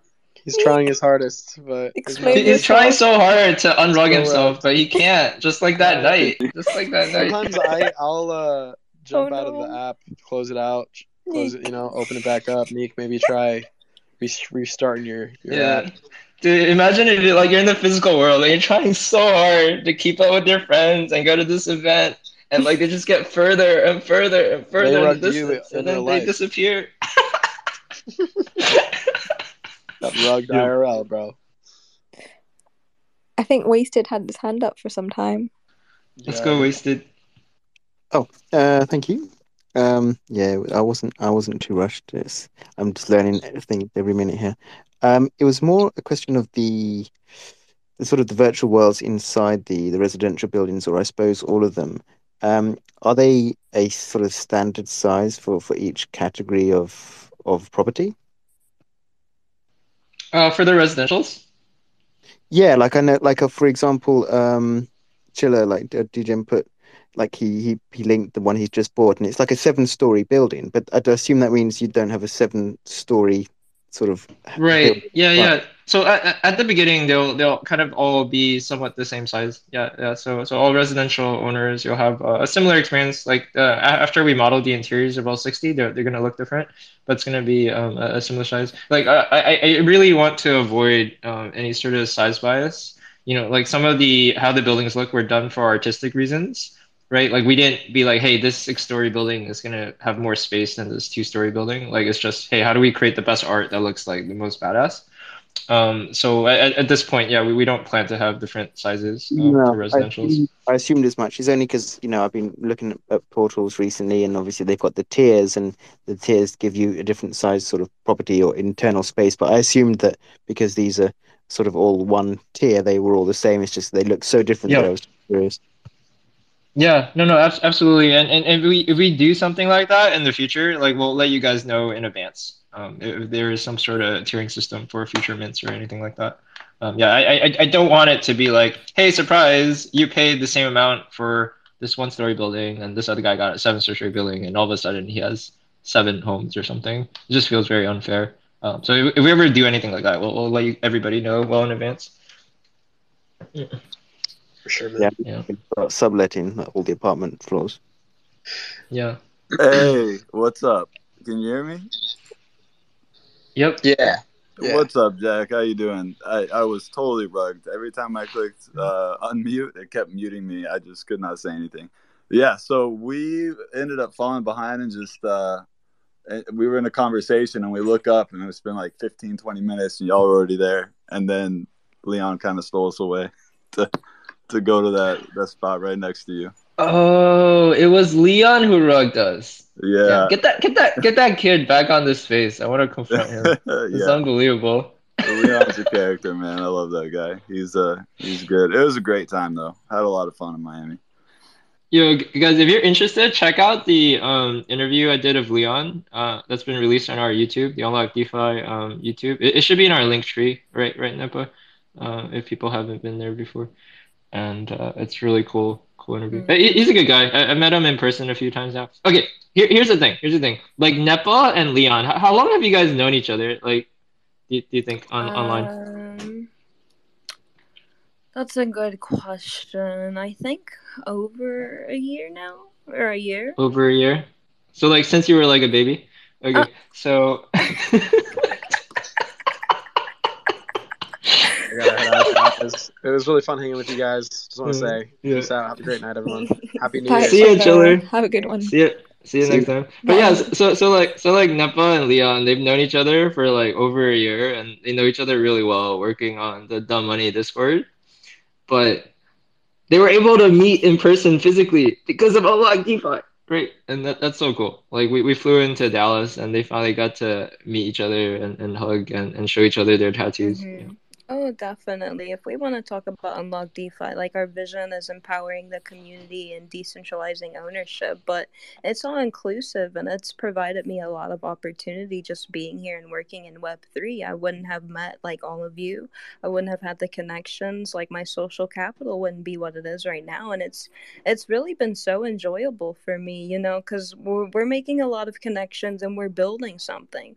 We're building something really important that future generations are going to use, future generations are going to benefit from. And, you know, this is just really important to me and what we're doing and what we're working on. So, Unlock DeFi has Yep. definitely given me a lot of opportunity. Like you said, I went to Miami, went to Texas, went to Florida, meeting our partners. And it's just amazing what we're doing, the value we're providing, and the value that we're getting back. You know, if you provide value, that's definitely going to come back to you. And that's a part of our vision here at Unlock DeFi. We want to provide value in the space. We want to onboard like the next billion people, and we do that with our partnerships. We do that with our collaborators like Chillchat, and you know, so yeah, this is definitely important work that we're doing, and I enjoy it. It's not even like my job. It's not even work to me. This is something I genuinely enjoy doing.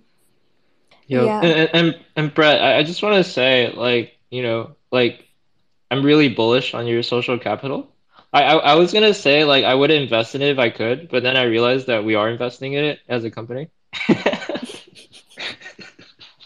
I'm happy that I can speak to Nepa every day. Well, almost every day.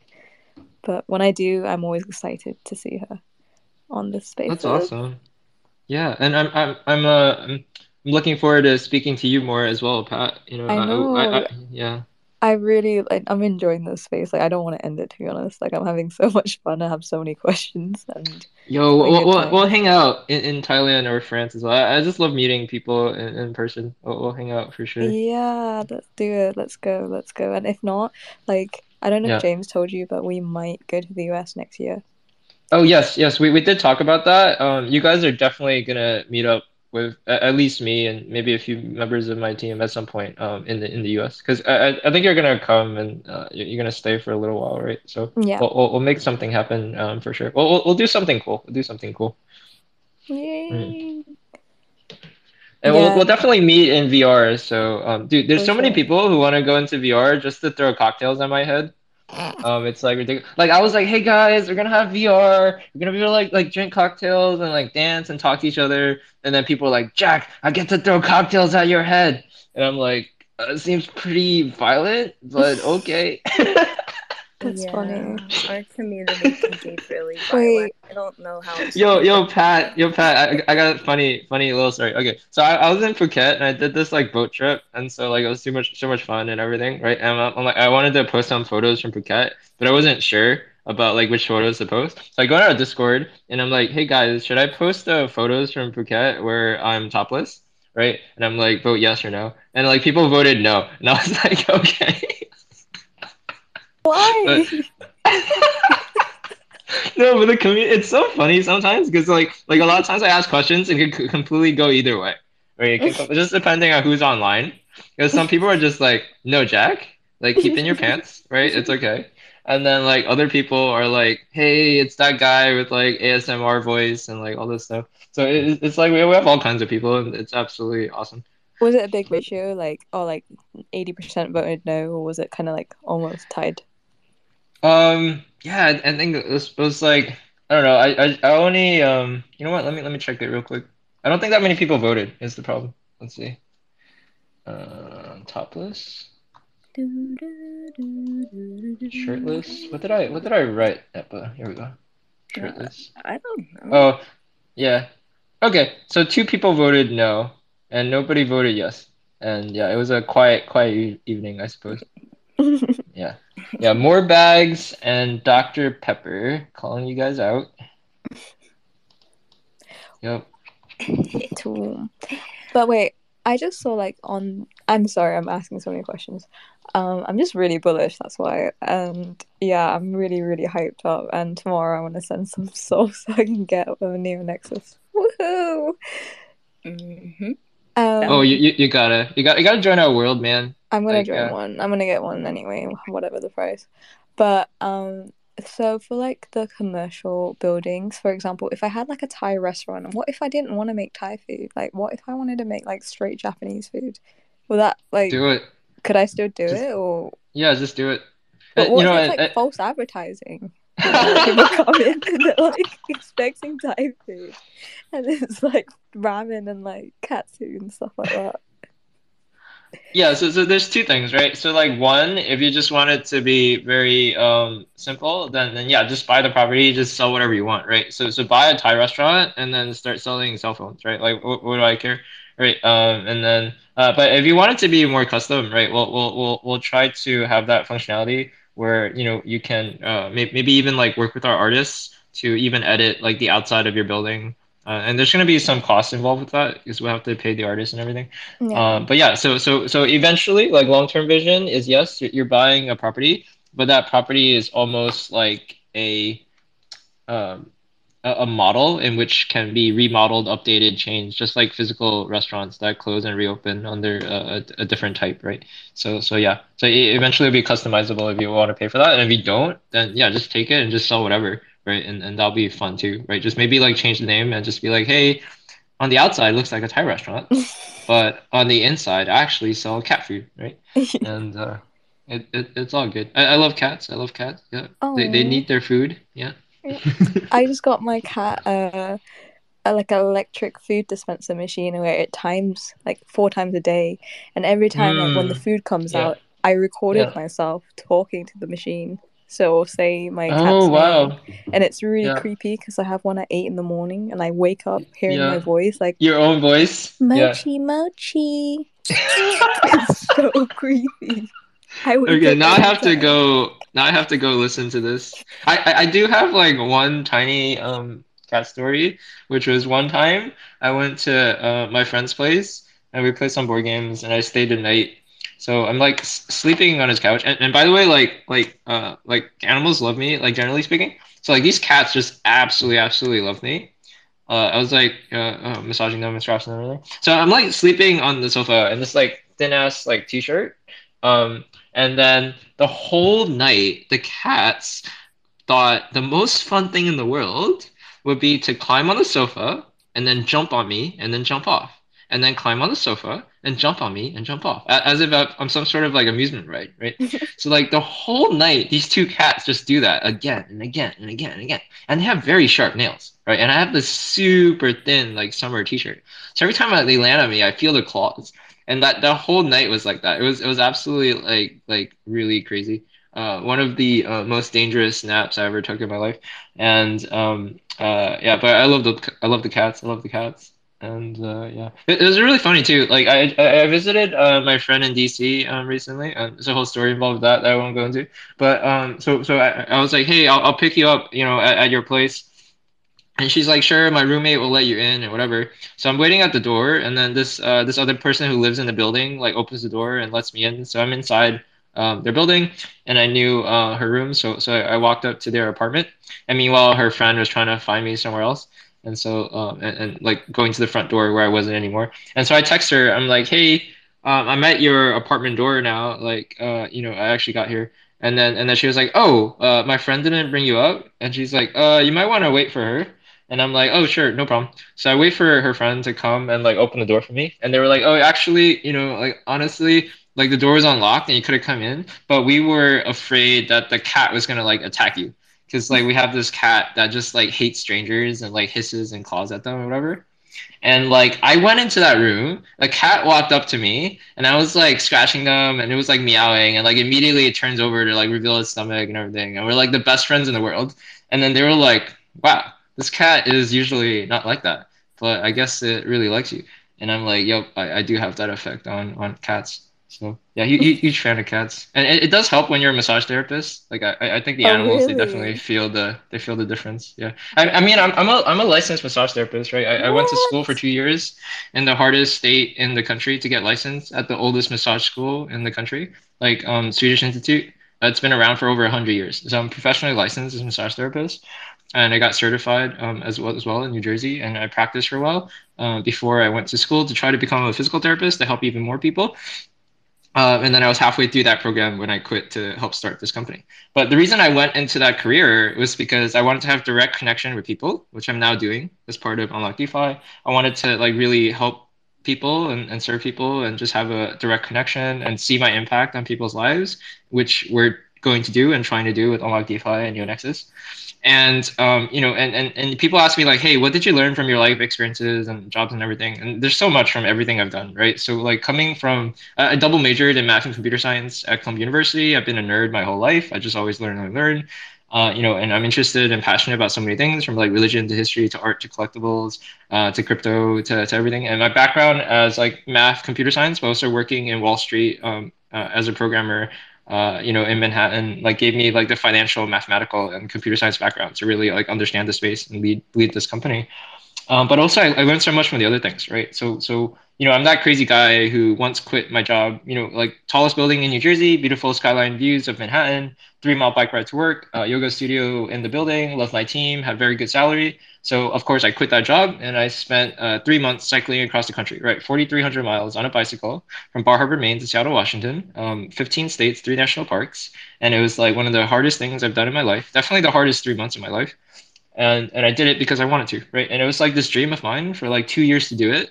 And it seemed impossible that only superhumans can even ride 100 miles. At that point, I was cycling like 8 miles to work, and I'm like, I'll never be able to do that. But it's this dream, right? And I just gotta keep working towards it. At the end of that first year, I signed up for a 25-mile bike ride. Ended up doing like 50 because the guy I was following suddenly made the decision to go to 50 because 25 is too easy for him. And then at mile 30, he just like leaves me because I'm so slow. And so for like the last 20 miles, I'm like going alone. And at the rest stop, I'm like lying down on the floor for like 30 minutes trying to catch my breath because it was so hard. But I did that 50, right? 50 miles on a single bike ride.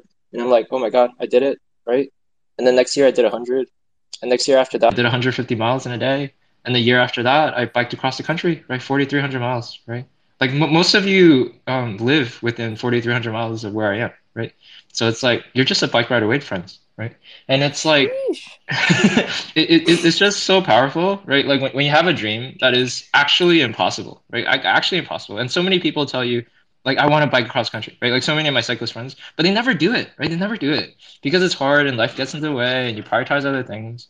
But then if you really want it bad enough, right? If you really want it bad enough, like when I loved cycling so much, like I couldn't fall asleep unless I cycled. Like literally my legs would be itchy and I can't go to sleep. So like I'll get up at like 1 a.m. in the morning to go on a bike ride just so I could fall asleep, right? Like when you love it that much, then you make the next sacrifices that are necessary to achieve that dream, to at least make it possible so that you can try, right? And that's what we did with cycling, right? I legit was like missing like friends things. I was missing like weddings because I just needed to do this thing, right? And I just hope they understand, right?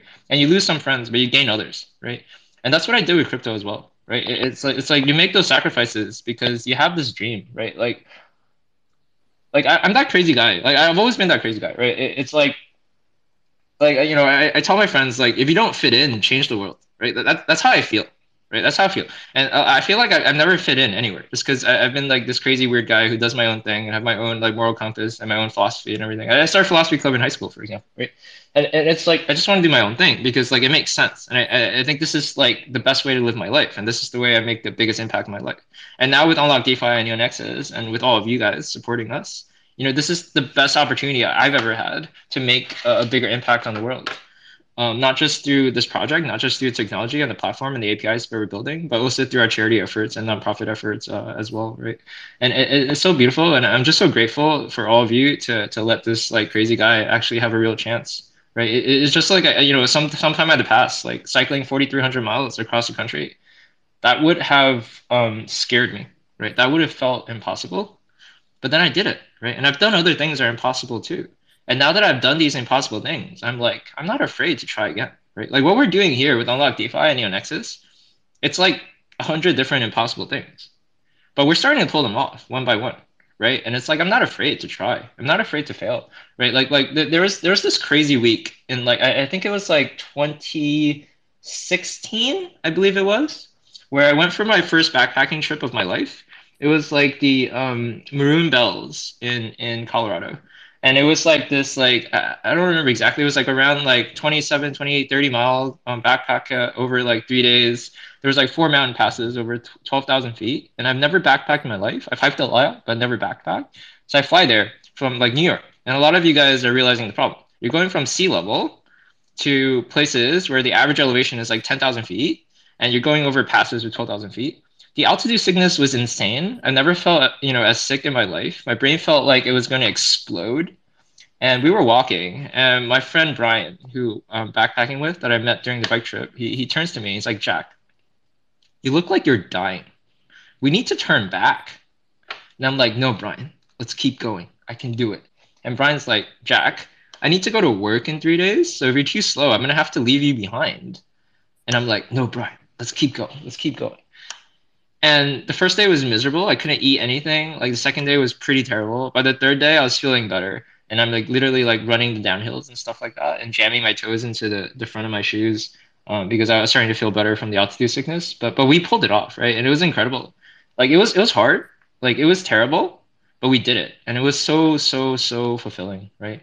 And then like a week after that, right? So I fly from like Colorado back to New York where I work, back to Jersey where I live, and then I fly to Washington, like literally like a week after, like less than a week after getting back from Colorado, like about a week after on the backpack, I fly to Washington for the first time in my life to try again to cycle over 200 miles in a day, right? It's the Seattle Portland bike ride, the biggest bike ride in the Northwest US, like 210 miles in a single day, right? To ride from Seattle to Portland. And before I flew there, my dad is like, Jack, you're crazy. What if you can't make it? Like you've never done this before. Your toe nerves are still bruised from the backpacking trip. You haven't recovered. Um, you're not getting enough sleep. Like what if you can't pull it off? And I'm like, yes, but I have to pull it off because literally the plane ride is the day after. And if I can't make it there, I don't know how I get my bike down to Portland, right? So it's like I just have to do it. Like I know it's impossible. I know it's really hard. I know it doesn't make any logical sense, but I just have to do it because I'm that guy. So I just fly to Seattle and you sleep and you wake up at like 3 a.m. in the morning to start cycling at like 4:30.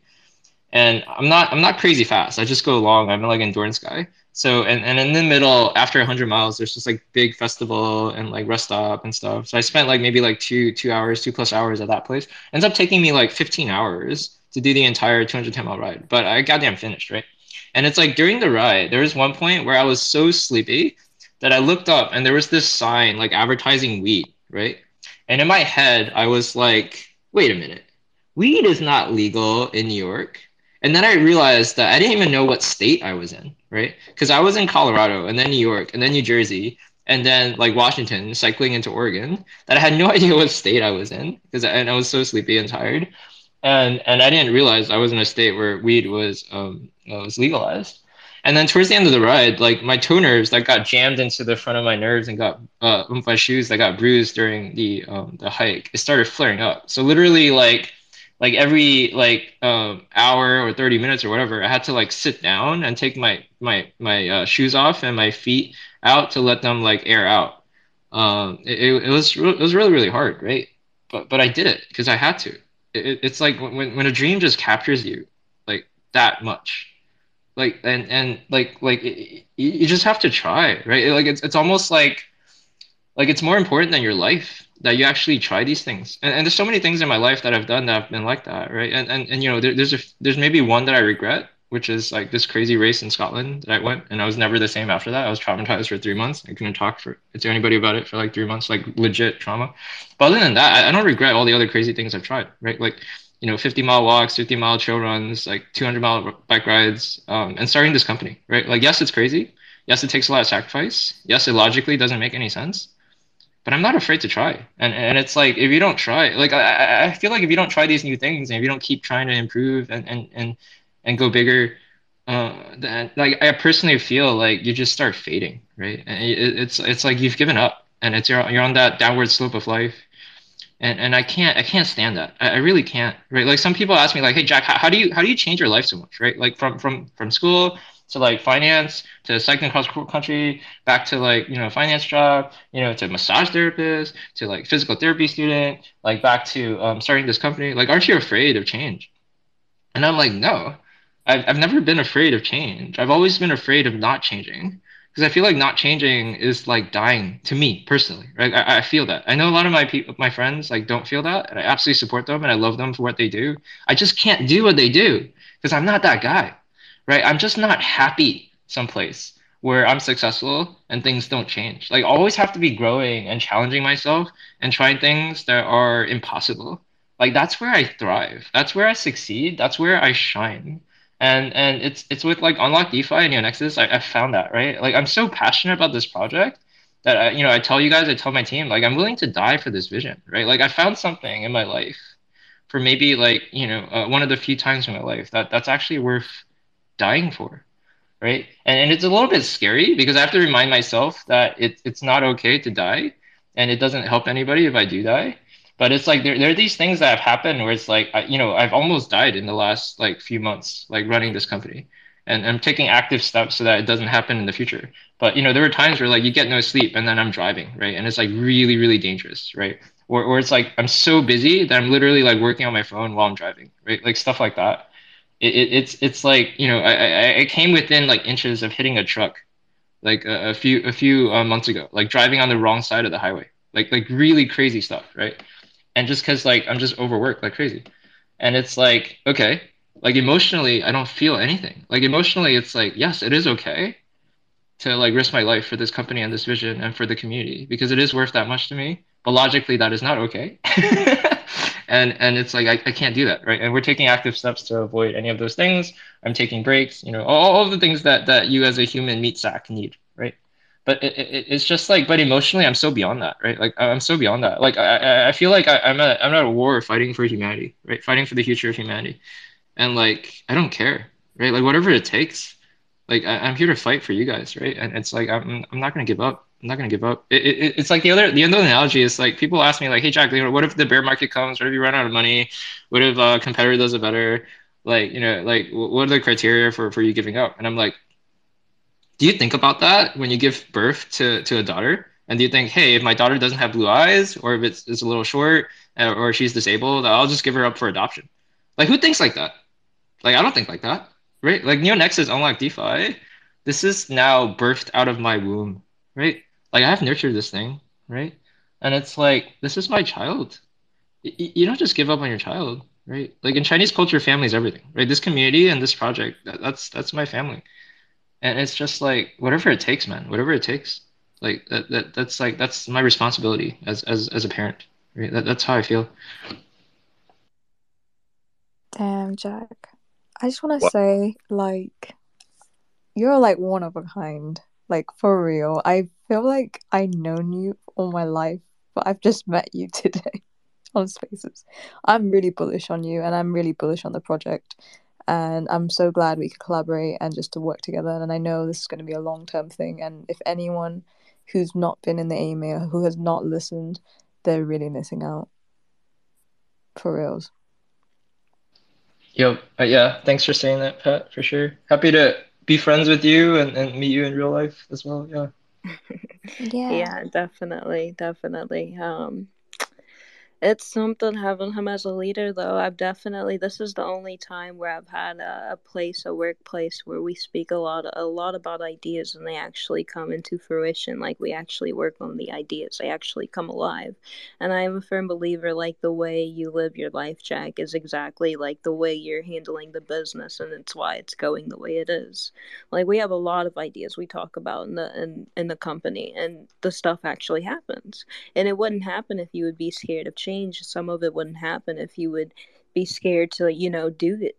Because, especially in this space, change happens every day, if not like every freaking hour. So you have to be on your toes sometimes. You have to be willing to move in the right directions and, pivoting. So, yeah, I'm a firm believer. Everything we just heard is exactly why, like, I'm bullish on the company as well. I mean, I know I work here, I'm biased, but I'm bullish. I'm still bullish from behind the scenes, even what I see, and from above the scenes. And it's definitely because of everything we just heard from Jack, the leader. So I just wanted to put in that. Yeah, that ambition and drive is insane. That's awesome. There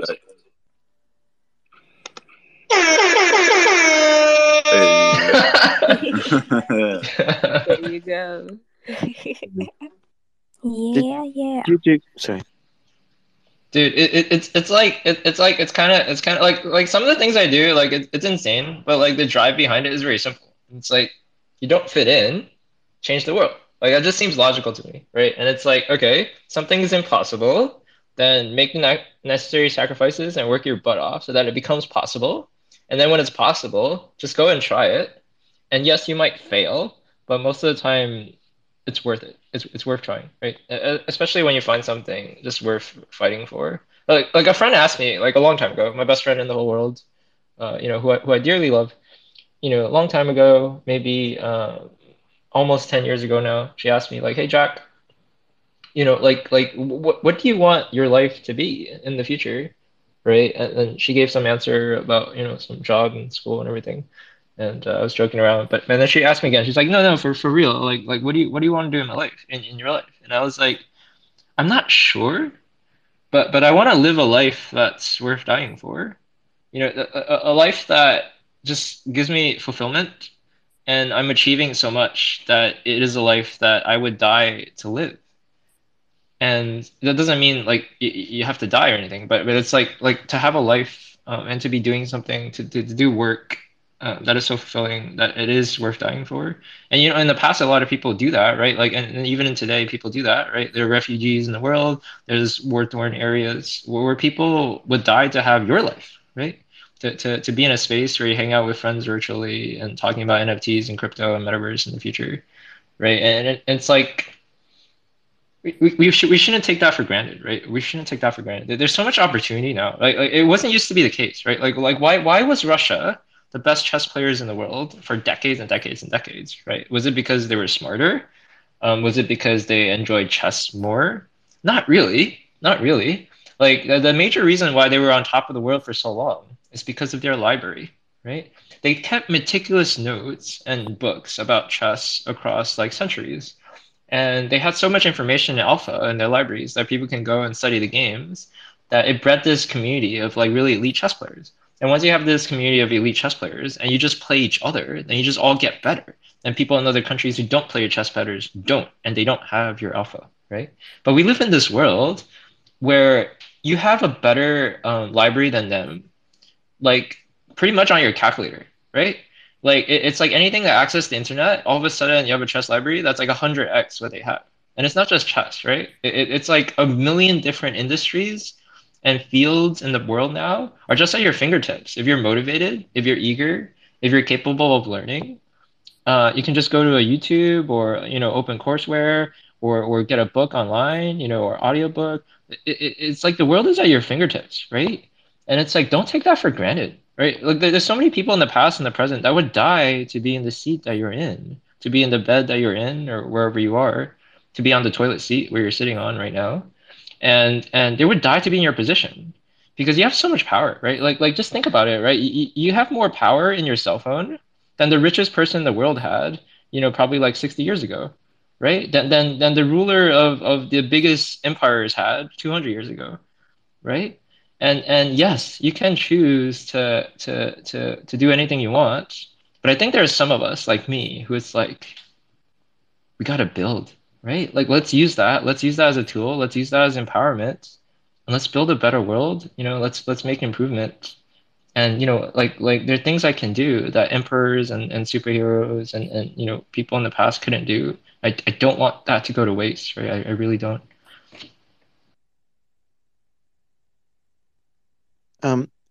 With trying not to set off your any PTSD or whatever, did you do Tough Mudder in Scotland, or what did you do? Oh no, far crazier than that. It was called the Cape Wrath Ultra. I'll tell you about it. I'm over my PTSD now. It was like 3 months of trauma, dude. Like literally, like Magic was asking me about it, and Drift was asking me about it after Scotland, and I literally like snapped at them because I just couldn't talk about it. I was so like depressed and traumatized from the event. But after 3 months, I kind of was able to get over it. But Cape Wrath Ultra is insane. It's on the same level as like Marathon des Sables and the other multi-day crazy trail races in the world. So what Cape Wrath Ultra is, you start in Fort Williams, which is the outdoor endurance capital of the UK, and you literally run over 8 days to the northwestern coast of the country called Cape Wrath, by the ocean. And a lot of things are really good in the sense that they take care of breakfast and dinner. They set up the tent for you and they move your bag from location to location. But it is 400 kilometers over 8 days. And I underestimated the difficulty, just like half of the people who went there. And so what I didn't realize is you go on the website and it's like, yes, 1/3 of the route is on trail and the other 2/3 are not on trail, like either like unmarked or like literally sorry, either it's like a bushwhack or it's like there's a trail but it's not cleared for you, there's no path but there's a trail, right? But it's only 1/3 on trail. And I looked at that and I was like, oh, that probably just means like people didn't invest the money to build the trail, right? And then you go there and you realize, okay, there's no trail because it is impossible to build a trail, right? So on day 2, for example, we run through the man-eating bog, as it's known by the locals, right? And day 2, I had to give up because it was like 30 hours of nonstop rain. It was like, I don't know, like a 40-mile day or something crazy like that. And like 2/3 of it was like map and compass. Like there's one point, right, where it's like you have to cross over this river, like down this valley and up the other valley. And there was this woman who was ahead of me that ended up behind me because she did a 5-mile loop, like a giant 5-mile circle, looking for a place to cross that river without having to like just run across it, right? She was looking for some bridge or some rocks or whatever. She couldn't find it. And people back at headquarters were like going crazy. They were like, why is this one athlete on her GPS just walking around in circles, right? But it's like, yeah, you just have to climb down this valley, like walk into the river, come out and climb up the other side, right?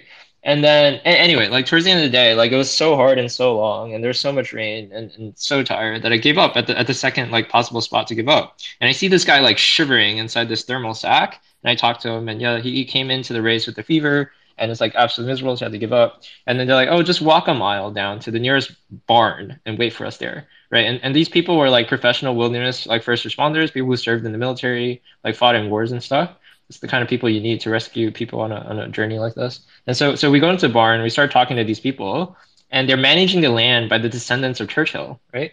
And they're telling us, yeah, this is like the man-eating bog area. Like that is why, like when you guys are running, like it's crazy, right? Like there's like these tufts of grass that they don't grow up straight, they grow up like sideways, so you don't know like the land under your feet, so you're getting like ankle sprains all the time. And there was one day on day 8 where I didn't watch where I was going, and I stepped into what I thought was grass, but all of a sudden I'm like I fell down to my hip, right? That's how deep the kind of almost like quicksand like stream was. So just crazy terrain. And we start talking to them, and they're like, yeah, every time we drive around, we need to have 2 vehicles, and we try to get a permit from the city to like put some sand or like build a road, and they couldn't understand the request of our permit, and because they don't really understand this area because this area is insane. They literally drive around in 2 trucks all the time because like just spontaneous sinkholes will just appear to suck up their truck, right? And then they need the other truck to pull it out just all the time, right? Just sinkholes will appear, just eat you up, and that happens to people racing as well. So we're waiting at the barn, and they're like, "We're sorry, it's gonna take longer than we thought because somebody called a helicopter rescue, but the weather is so bad and it's raining so bad the helicopter can't land." So that was the other thing I started to learn about. Like pretty much every day, like it was so hard that people were calling for helicopter rescues, and almost every day the helicopter couldn't get to that terrain because the weather and the terrain was so hard. So they would have to go up by foot. And so Go these send like go yeah. send rescue up there. Yeah, so these like wilderness first responders, they actually had to like hike up the mountain, like take this person's body and like bring her back down to the barn. And they were like, okay, this person is like critically like in hypothermia and her core temperature has dropped. And so they put her down into like this hot like bathtub and with warm water, and then like after her body temperature returned to normal, they took us out on a buggy or ATV or something, and we drove like a mile to the clearest like nearest dock, and they hired a boat captain just to come pick us up on her ferry to the mainland, and then they hired a bus to come drive us to like a motel where we stayed that night, and then took us back to Fort Williams to like for the Malaysians to kind of give up. They weren't used to the cold temperature of Scotland, especially 30 hours of rain coming from Malaysia the night before or 2 nights before. So dropped them off and then took us back to the race. And then we got back to the race on like so day 2 we gave up. So we got back to the race like midday, day 3, I guess. And we learned that like a quarter of the people like dropped out and went home because this race was so ridiculously hard. But I was like that stupid guy who went into the race with like injuries. But I did it anyway because it was like sunken cost. Like I paid for the flight and the trip and everything. And then there were a lot of other stupid guys like us who just kept going, right? And then like day 4 was so miserable that there was one point where I was going half a mile per hour through brambles and just literally like hobbling for half a mile, sitting down and crying walking for half a mile, sitting down and crying. There's like these other guys who like lost the trail, and all of it before they noticed it, they were off on a cliff, and they're just trying to like climb down this cliff without dying. I heard some stories of people like that. Anyway, like I'll skip to the end. So at the end of day eight, I did do the entirety of day eight. I did see that lighthouse at the end, and I effing cried, man. I effing cried, and it was incredible just seeing that and the emotions. But I learned later that there were two people who did the entire race, like finished it, and they finished it with like literally broken bones in their legs, right? That's how tough this race was, and that's how tough these people were. They're the toughest humans in the world that I've ever met, right? Like two people have broken bones. There was this other guy who was one of my tent mates, and you live in like this 8-person huge tent, right? And with just all the snoring and smelliness that goes on. But it's almost like a family. And there's this guy who's like always one of the last people to come in because he was like more of a hiker like me. He couldn't run very fast. So it's literally like almost the last person to finish every night, which meant that most of the time the food was gone. He barely had any time to wash his socks and clean his clothes and get enough sleep. And he had to be the first person to leave the next day to have enough time to finish the day. Right. So every day was like that for him. It's so ridiculously hard. And his ankle and foot has swollen up so big that it's like I want to say like 3 to 5 times normal size. Like it just looked insane. Like it looked like he had a giant tomato for an ankle, right? But he kept going. He kept going. And he went up to like the physical therapist at the race and he's like, yeah, my foot doesn't fit in my shoe anymore.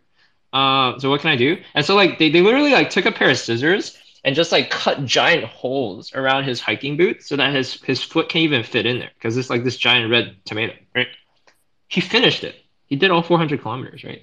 And it's just I'm so inspired by stupid people like that, right? Like it's like I talk to my normal friends and they're like, hey Jack, you're crazy. You do these bike rides and hikes and like you quit your job and all this stuff. And it's like yes, like I am stupid and I am crazy, right? But there's like levels to this, and I'm so happy to like occasionally meet people that are way stupider and crazier than me, right? Because that makes me feel comfortable, right? It's like okay, like I'm not that crazy, right? It's like yes, I'm crazy, but they're like the really crazy people, right? So I'm actually like even though compared to my friends I'm crazy, I'm actually kind of normal. I'm kind of normal, right? It's Yeah, like yeah. I'm not the super insane people. I Remember, I would like to say call them. I was gonna say I like to call them questionable. You're not that questionable. You're crazy, but you're not questionable. Yeah. Like who the heck like hikes like 100 something miles with like a broken fibula, right? Like who does that? That's just insane. I don't know. But they do. Yeah. It's like I wouldn't say that makes you normal. It just makes you a little bit less crazy. yeah.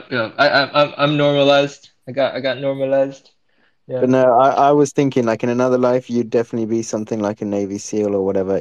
Like you have to have the never-ending commitment and motivation that a lot of people just don't have. I don't think I'd have. Like, yeah, you have to be able to willing to say like, fuck it. I don't care what it like how much it hurts. I don't care like what it costs me. I'm gonna do it because I wanted to do it, so I'm gonna finish it. Yeah, absolutely. That's how I felt cycling across the country. Like, we raised money for multiple sclerosis. So for 4,300 miles, I have to raise at least $4,300, and I donated a lot myself. And then during the bike ride itself, most of the people, they get sick or they tired, and they take a day off, right? And they ride in the van. And the whole time, I was like, I am not taking a day off. Like, I goddamn promised my friends that I'm gonna cycle across the entire country, 4,300 miles. And I got their money. They donated to me for me to do that. So I can't even miss a single mile, right? That's how I felt. And it's not necessarily like super logical, but it's almost like a duty and an honor sort of thing, right? It's like I promised you guys this, and I'm gonna do it, right? And that's how I feel about this company too, right? Like our promises are crazy, but we're gonna do it, or maybe it ends up being a terrible idea and we pivot away from it, right? But it's like, yes, it's crazy. It's going to take a lot of money. It's going to take a lot of time. But if we made the promise, like we just got to do it, right? And the bike ride was so hard, man. Like we cycled, like we're 10 miles away from tornado once. Like we cycled through freezing hail, like where we all got mild hypothermia. There's like a whole story I told about that during a bedtime story with Jack. That involves us hiding in a laundromat to warm up all of our clothes. So we're just all half naked in this laundromat, pressing our butts against dryers. And this like woman parks her car and walks up to the laundromat with like 2 giant bags of groceries, takes one look at us like half naked people inside this laundromat, like we're crazy, and like turns around and runs back to her car, right? So there was like one day where there's like 35 mile per hour side winds with 50 mile per hour gusts. Where the whole day you're like almost cycling at like a 45-degree angle to not like fall over from the strong winds. And every time like a truck passes by, it like pulls you to the slipstream with these like 60 mile per hour trucks, and then you're trying to go back into like the tiny ass lane on the side for the cycle, but not trying to fall off the ditch on the side. And then you finally make it to your end destinations, and you see like the weather forecast is like extreme weather conditions and wind. Everybody stay indoors. It's not safe for you outside. And we see this like every single tree. Like I'm not joking about this. Every single tree was bent over sideways because of the wind. And there was this poor woman pushing like a shopping cart and going backwards because the wind was so strong. Like she couldn't even walk forward. And we were like, we should help that woman, but we can't because like we're gonna die. So like we run inside the building because we couldn't even like physically go and help her. Like it was like that bad, right? And the day with the tornado, like it was crazy. Like the sun was setting, it was getting dark, and the tornado happened like 10 miles from us, and it kicked up all this like dinoflagellates and algae in the air. The sky glowed this brilliant orange, right? This color I've never seen the sky be like any time in my life. It was like incredible. And then at the end of the ride, then you're battling the heat, right? Like 90 plus 100 mile per hour, like 100 plus degree weather. There were days where it was like about 100 miles of cycling in a day. The average was like 70 a day. And then the last month, like this stomach virus went around the community, and like two people got it and like had to go to the hospital, and like I was one of the people who got it as well, and I'm like literally like vomiting and then having to cycle the next day, right? That 30-mile ride I had to cycle the day after I was sick and vomited was the toughest bike ride of my life, right? It was literally like you're cycling like a few miles and then lying down on the concrete so that you don't die, right? But I didn't give up, right? It's like you can't give up. Like it doesn't matter, right? It doesn't matter. It's your duty, it's your job. You do it because it's your life, and you can't give up on life like that, right? It's like, yeah, we joke around and all this stuff, and there's like passion, but there's also like the opposite of passion, which is grit, right?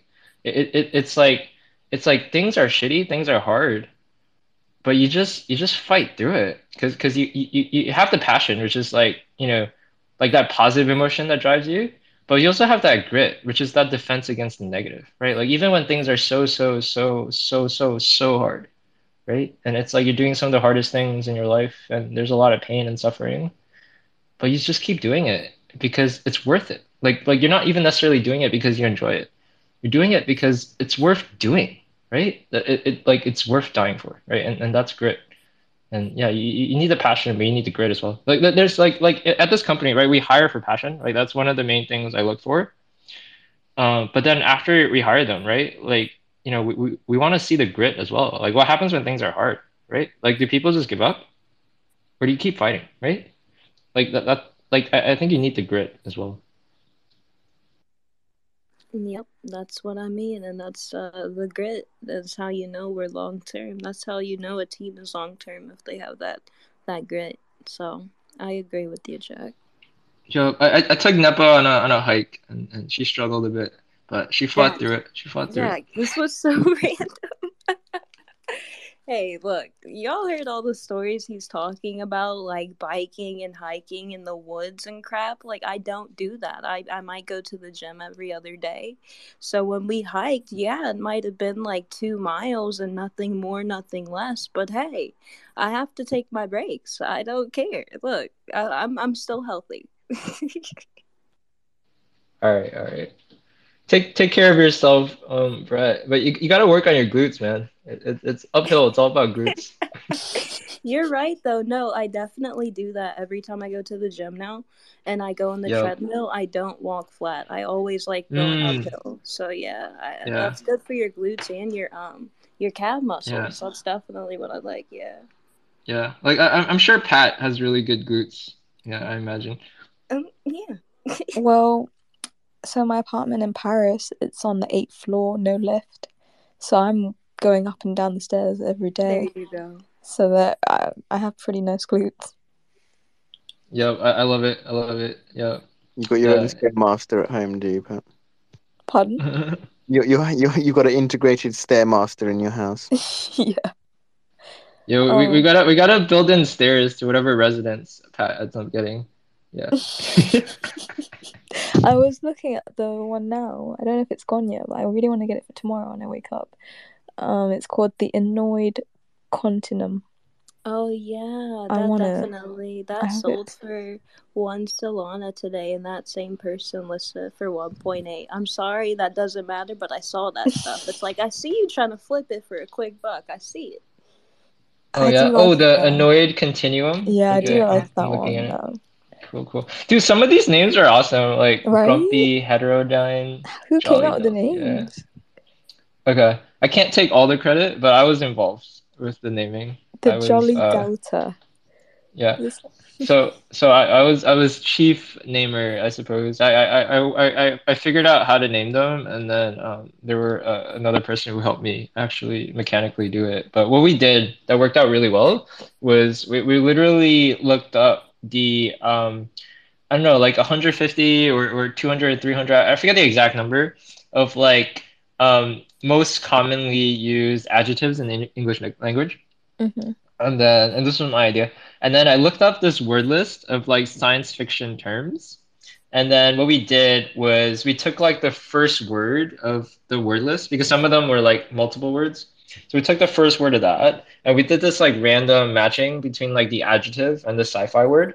And then we manually went through, including Brett did this, like manually went through and took out things that could be construed as like offensive or violent or depressing or something. And Mhm. then we ended up with this list.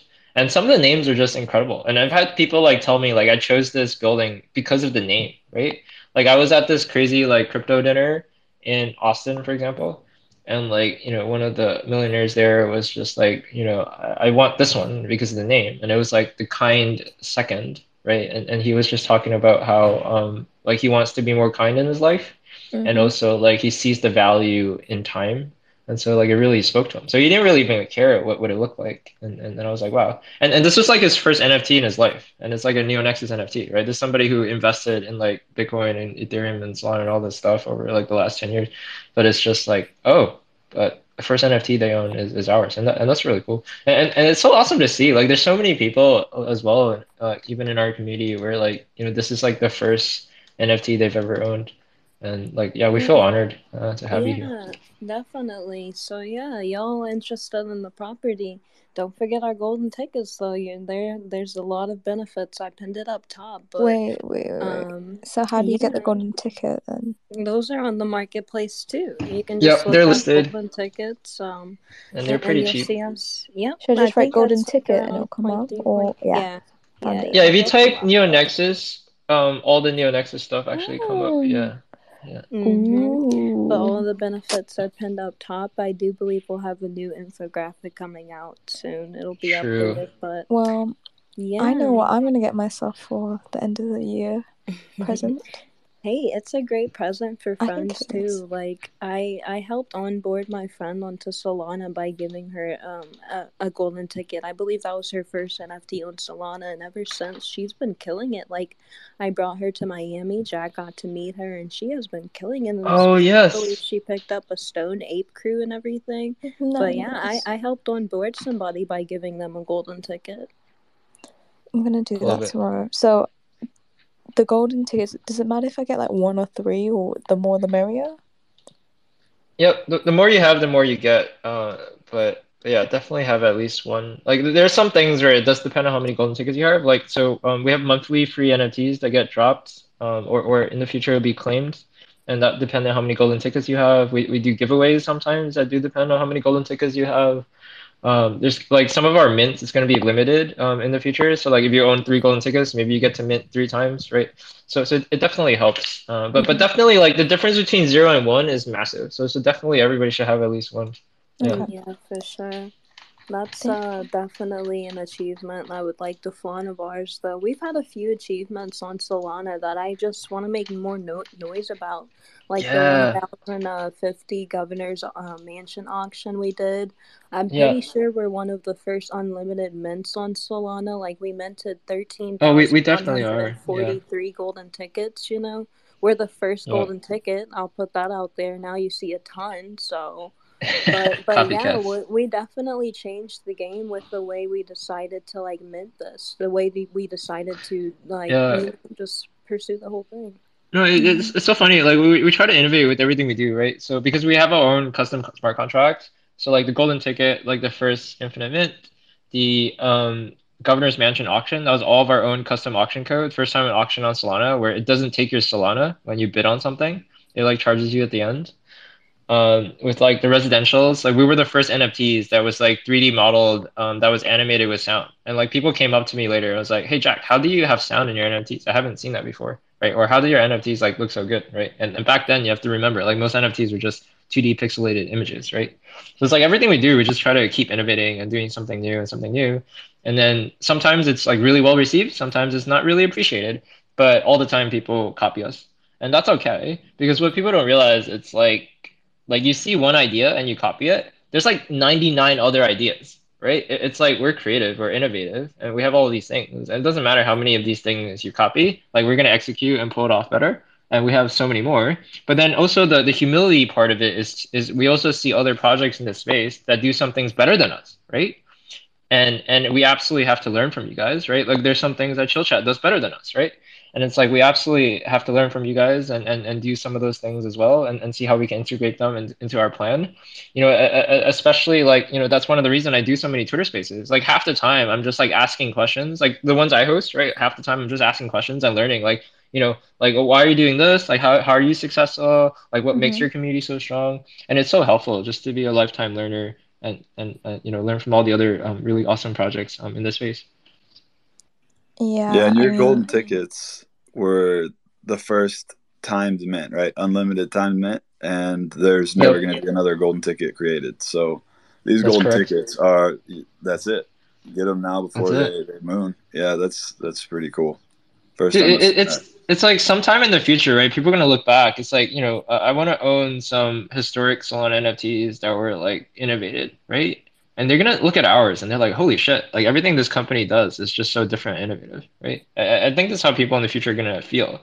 And it's something Issa talked about too, right? In the short time frame, like people think about flipping and all this stuff. Right. But if you look at the collectibles market, right, like the stuff that have long-term value are the things that stand out, that are different, that are higher quality, that like mean something, right? And I feel like that's what we're trying to do with like everything that we do.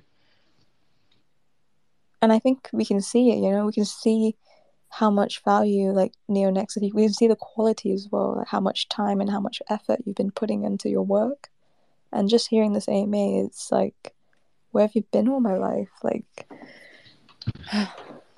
I'm so bullish. Like, I don't really do this much. Yeah, I think Napa knows, like, when she goes to my yeah, AMA, I'm really bullish right now. yeah. Dude, I'm here now, Pat. We'll be best friends going forward. Yay! Come to Paris, you guys, I so we will. can I will. like eat Hey Pat, if you're escargot. really bullish, send me your wallet address in the DM and I'll shoot you a golden ticket. What? Really? Get that. All right. Look at that. Yeah, No Hey, romance. I've done that how many too. you I've got? done that too. I minted 5. Never thought about sold them. Been holding them. I don't think I have enough. How I many don't do think you have? anybody has enough. Well, maybe Issa has enough, but like I don't think anybody has enough. I don't have enough. Yeah. We'll hold these. These golden tickets are going to be worth so much one day, and that's just not the point. So much value is coming from these, like especially with all the Yeah. stories. Yeah, you're not giving up anytime soon. Just don't die, please. Don't I die. can't like either I give up, either like we succeed or I die, like there's no other option, like Yeah, Yeah, don't no, I die, feel you, please. man. I understand completely. yeah. Meanwhile, like so Nico takes out life insurance policy on Jack's life just to protect his crypto portfolio. Yep. No, I'll join you on some adventures. I love doing that stuff. That's crazy, man. All right, Yeah. yeah, I'm glad you really I found need all that this. guy who like jumps in front of the truck to save my life. Yeah, so let's do it. Let's do it. Let's go. I Like won't the die though. Willy I'm Wonka indestructible. factory. Yeah. Yeah, we need Pat with their like crazy ass strong glutes to just like karate kick the truck out of there. Yeah. Just bounce off my bum. Oh, Bullets. Just like twerk the truck away. I was watching that teaser video up there, and there's some pretty big glutes in that teaser video for that party too. They're Yeah, twerking there's pretty definitely some twerking going on. Yeah, hard. Yeah, that was pretty funny. yeah. Oh Yeah, man. if y'all haven't seen that, definitely check that teaser out. That's the future right there. I mean, everyone's gonna be hanging out in the metaverse with their VR headset on, profile pictures, their head, and just hanging out, talking, going to a party, racing. So it's gonna be. I cannot wait to see what comes from all of this. No, yeah, no, That's definitely. awesome. Like Crypto King was talking about, there's going to be meetings and all. We're going to Yeah. have parties in the metaverse. There's going to be a lot. So, what I'm trying to think about personally is like, what jobs are going to be created too? So, like, some of us can front run that. What jobs can we create? Because we do know, like, some jobs in the reality is going to be automated. It's going to, robots and AI may take over. Some of us don't even want to work because we know we can get paid more at home. It's the great resignation going on. I was talking about this today. So that might happen, and then there's going to be jobs created in the metaverse. So I'm super bullish on that going forward. I do think within the next 1 to 2 years, we're going to see a lot of VR and AR stuff going on, which is essentially a part of this quote unquote metaverse that we talk about. Yeah, that's amazing. That's funny you say that because I'm actually sitting here looking at the residential, not the residentials, the commercials, and trying to figure out which one I want to grab for that same reason. Like I'm super picky when I pick something, and yeah, there's a lot of cool stuff here. Grab a I've had the spaceship, golden bro. tickets in residential forever. What's up? Say grab one with a spaceship. Or like get Let some me see. police I'll check that people, out. cop Oh, scene or whatever. also, like for example, right now, like with the residents of commercials, like I see on your roadmap, you're going to be having like characters and avatars, right? Yep. Lots of cool stuff coming. Yeah. Mm. So yeah, I Sometime can't next year. talk much about it though. Yeah. I see. Well, I'll wait Yeah. tomorrow then. Yep. We'll have a private chat about the future, Pat. Just you and me. Yeah, Okay. not public, not public. Okay. It's really interesting Yeah, because no, I've been. Sorry, go yeah. ahead. No, I was just saying because like when I meet in person, I'm more open about stuff because it's that type of person I am. Like if you look at my profile pic, right, it's just me. And like you look at my website, it's like what I did every day of my bike ride. I'm just like super public. So like you get me in person, like I'm like an open book, and I probably tell you like way too much. So like yeah, yesterday like we were talking with the Mambo Jambo and the Chill Chat people, right? Cabin was there. And like we definitely shared a lot, the three of us, about our projects that to each other. That was definitely not public, right? But now we're like collectively like just so crazy bullish about each other's projects.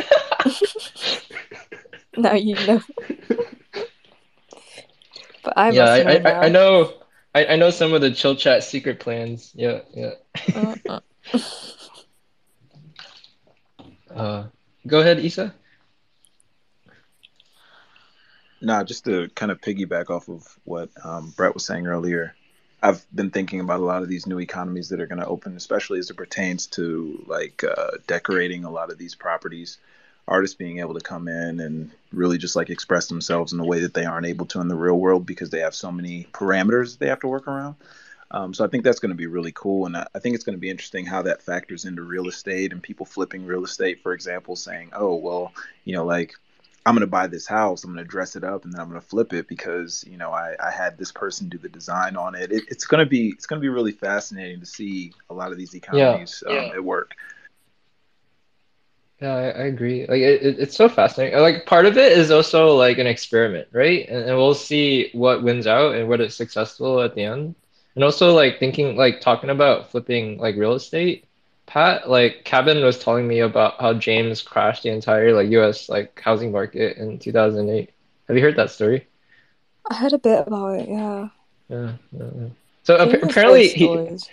apparently James is responsible for the housing market crash, and Cabin is responsible for COVID coming to Thailand. What? That's what they told me. Yeah. I didn't know that about Kevin. Yeah. Apparently he's a super spreader. Yeah. Oh god. Oh, actually, yeah, I heard. I think he went to this festival. It's called Color, and I think after that day, Thailand went on super lockdown. I remember that now. Yeah. So the whole time I'm sitting there, I'm like, wow, like chill chat, like you guys are just like the four horsemen of the apocalypse, aren't you? Like, okay. like like if that's what James and Pat did, like then sorry, if that's what James and Not Cabin did, then me. what's Pat gonna do? Like what's Pat gonna do? I just have really good glutes. That's all. I'm a good person. So innocent, aren't you? Yep. Wait, I noticed something. Wasted. Isn't it like 3:30 in the morning for you? Isn't it 4:30 in the morning for you? Confirmed, yes. I'm a Okay. D-gen. Confirmed, yes. We're D-gens now. We should all go to sleep, I suppose. Yeah, I think I'm gonna I see soon. the water bottle man in the chat. The water bottle man. Rich Water. Rich Water. Oh, hi, Rich Water. Rich Water. You want to come up and say hi, Rich Water, even though we're about to fall asleep? Yeah. You want to say something? Do. Do you want to have an ending speech? Yeah, I don't know if you guys know, but we've already officially announced our partnership with Richwater, so we're officially I did see him on the DeFi thingy. I just spoke to him earlier, and I was telling him how excited I was to have gotten the NEONEXUS collab bottle back from the original owner. I saw that. Is the owner a like Twitter person as well, or is it just some random person?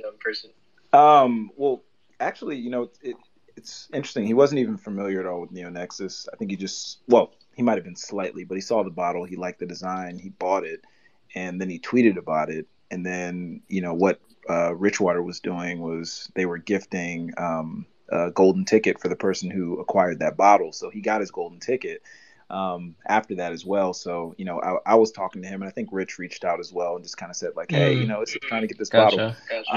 But I told him, I said, hey, man, I think you should keep the golden ticket, but I really would like that bottle. And we ended up kind of making a trade. Yeah, that's super cool. Like Richwater gave a golden ticket to whoever bought that bottle, I think. And it's pretty sweet. And the bottle looks really dope. It's crazy. Dope. Hi, everyone. Thanks for getting me in. I was rugging a bit there, but I noticed my timing's perfect because I've just stepped in as you guys are about to shut down the space anyway, aren't you? Yeah, would you like to say some last words? We've been having this space for like 2.5 hours just because like Pat is so bullish and likes talking to me. So yeah. That's more. I'm in the car on the way to go to visit friends and then celebrate New Year's Eve. So I think the best thing for me to do is just wish all of you a bunch of love and safe parties and have a really awesome time. Oh yeah, it's New Year's Eve. Yeah. Happy New Year's Eve. Happy New Year's Eve. Oh wow. Yeah, thanks everyone. I'll let you know what 2022 is like tomorrow. Okay, I'll tell you whether it's worth. Yeah. Tell us the future. Tell us the future, Rich. I'll give you some not financial advice.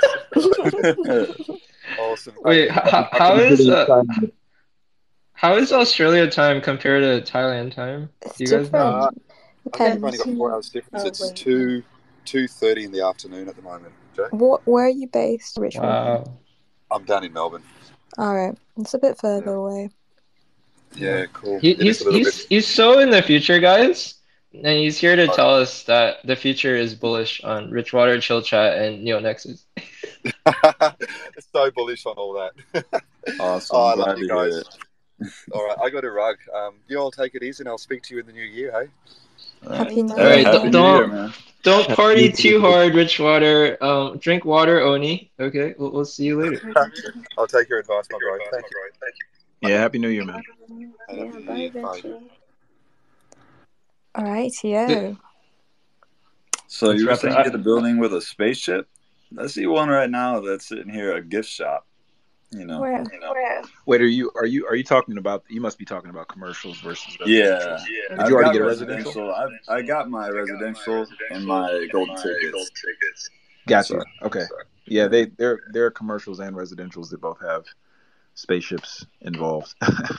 Gotcha. I don't have my main residential that I got, which I was able to snipe a few days ago.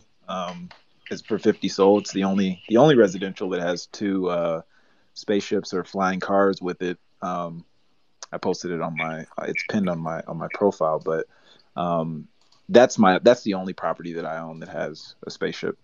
They're not really that easy to come across. You usually have to snipe them unless you just have supreme luck, which I don't. I think there's maybe like Oh wow. 60 spaceships total, something like that. And there's something like only 4 black trees at all. Right. So. Are you talking 60 between the commercials and the residentials? Oh, I'm talking about residential, sorry. There's like 60 spaceships in residentials. Gotcha. There's Yeah. so many cool ones if you like go to the nearer to the end. There's one that's like the Jagged Jack. Looks cool. I like the I dwelling would ones, and suggest I know putting that engage, man. you're Like, incorporating all of this, right? So if you're inside the building, you'll be able to see out the ceiling, go up the stairs. I was hearing about this recently. So like, it's not just the look of the building; it's what's in the metadata, right? So Yeah. when yeah, that's amazing. we were talking about this in Discord not too long ago because sometimes people would see features, see attributes that they couldn't see from the outside of the building, and a couple of the community members were like pulling some of the renderings from the insides and letting them know, oh yeah, that attribute is actually because you have this on the inside of your building, per these Blender files. So it's pretty dope. Yeah, that definitely is a big factor in my decision right now. Yeah, and something like the Jagged Jack is actually after Jack, so. Yeah, that one's I saw the named after cycling me. one, the spin cycle restaurant with all the cycling stories. I'm like, that might be a good one to grab. I mean, There's a lot of people who want Tron bikes. Dude, I want to be like the most massive troll. Like, I just want to put like a bicycle inside NEONEXUS that goes faster than the spaceships, and I'll just like ride around your spaceship in circles. I think that'll be hilarious. Yeah. you could definitely do that. Just make it, a jet motor bicycle or jet bike or Yep. something. You could definitely roll around there. I mean, you've got to. You're gonna walk into the Yep. parties and everyone's gonna throw their drinks at you, and it's gonna be It's Dude, I see a whole bunch of cool stuff like happening. speaking of cycling to parties, right? Like, I just don't understand people, right? So I was part of this like bike club. We cycle like every week, sometimes like 2-3 times a week. And then there was like this like party like for all the cyclists, not just in my group, but like the whole club, right? And so I got invited, and I'm like, oh, it's like a bike club party. I'm sure like everybody's gonna cycle there, right? So I put on my like cycling jersey and shorts and my bike, and I literally like bike there to the restaurant. I park it, and I walk into the restaurant with my helmet on, and everybody's like wearing like like dress shirts and like dresses, and I'm like, what the hell? Like it's like a party for cyclists, but This is not what nobody I signed cycled up there. for. I was the only person who cycled there. And what I realized was like one, like people are more normal than I think. And like two, like these people they like cycle all the time, so they actually like enjoy the occasions where they can put on their shirt and their dress, right? Because they normally don't do that. Whereas like if you meet me in real life, like I'm just always dressed to run, right? Like legit like friends, like even like Kevin and like Jim was like joking about this yesterday. They were like, "Can Jack wear that?" It's just like I'm just like in a t-shirt and like running shorts like my whole life, right? And it's like I'm just always ready to run, no matter if it's like you know like a wedding if I can get away with it, like a party, like a business thing, a meeting, like whatever. It's just like this is what I wear, like take it or leave it. And you never know when you have to run because like I run all the time, right? There was like these two like business dinners, like one in New York and one in Miami that we just ended up sprinting to because I didn't want to be late to dinner, right? So like the one in New York, we were like getting late and leaving the house, I'm like sprinting the fastest half mile of my life just to not miss the train. And the train was like 2 minutes late, so I did catch it. And then we get to the train station in Manhattan, and I like sprint, like we jog like 0.7 miles to the restaurant, and I was actually made it, and everybody else was late. And then the time in Miami, the traffic was so bad because of Basel that we park like I don't know like more than half a mile, like 0.7 miles away from the restaurant that I invited people to, right? And I'm like sprinting there because I didn't want people to wait too long for me, at least the people I invited. And along the way, I passed my friends, and they told me later, they're like, "Hey Jack, I think we're pretty sure we saw you run past us, but before we could call out your name, you were like gone, just like this blue blur, right?" And so like Smurth and like what is it like Colin who worked for me, like they literally like kept with me the whole time, and we just like jog like these three grown men just like running down the streets of Miami to dinner. So you just always have to be ready to run. And the other thing I tell people is like I'm like crazy enough that if I see somebody like in danger, like I'll literally like probably jump into the river and try to save them, or like try to push them out in front of the car.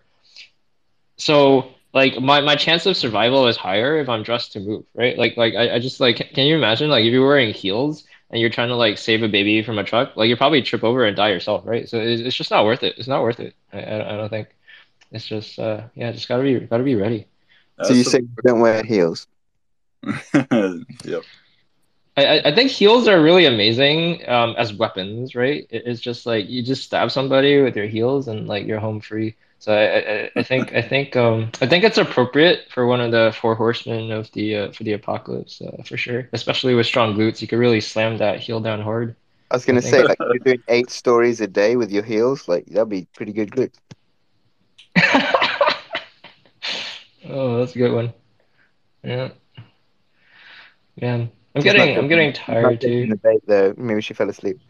I know I'm still here. I'm looking at so I didn't know when I looked on Magic Eden that it was like segregated, like the commercials and the residential. So I just assumed that it was all one thing, and I kept scrolling and waiting to get to the commercials. But now I found the commercials, and I'm so gonna get commercial now.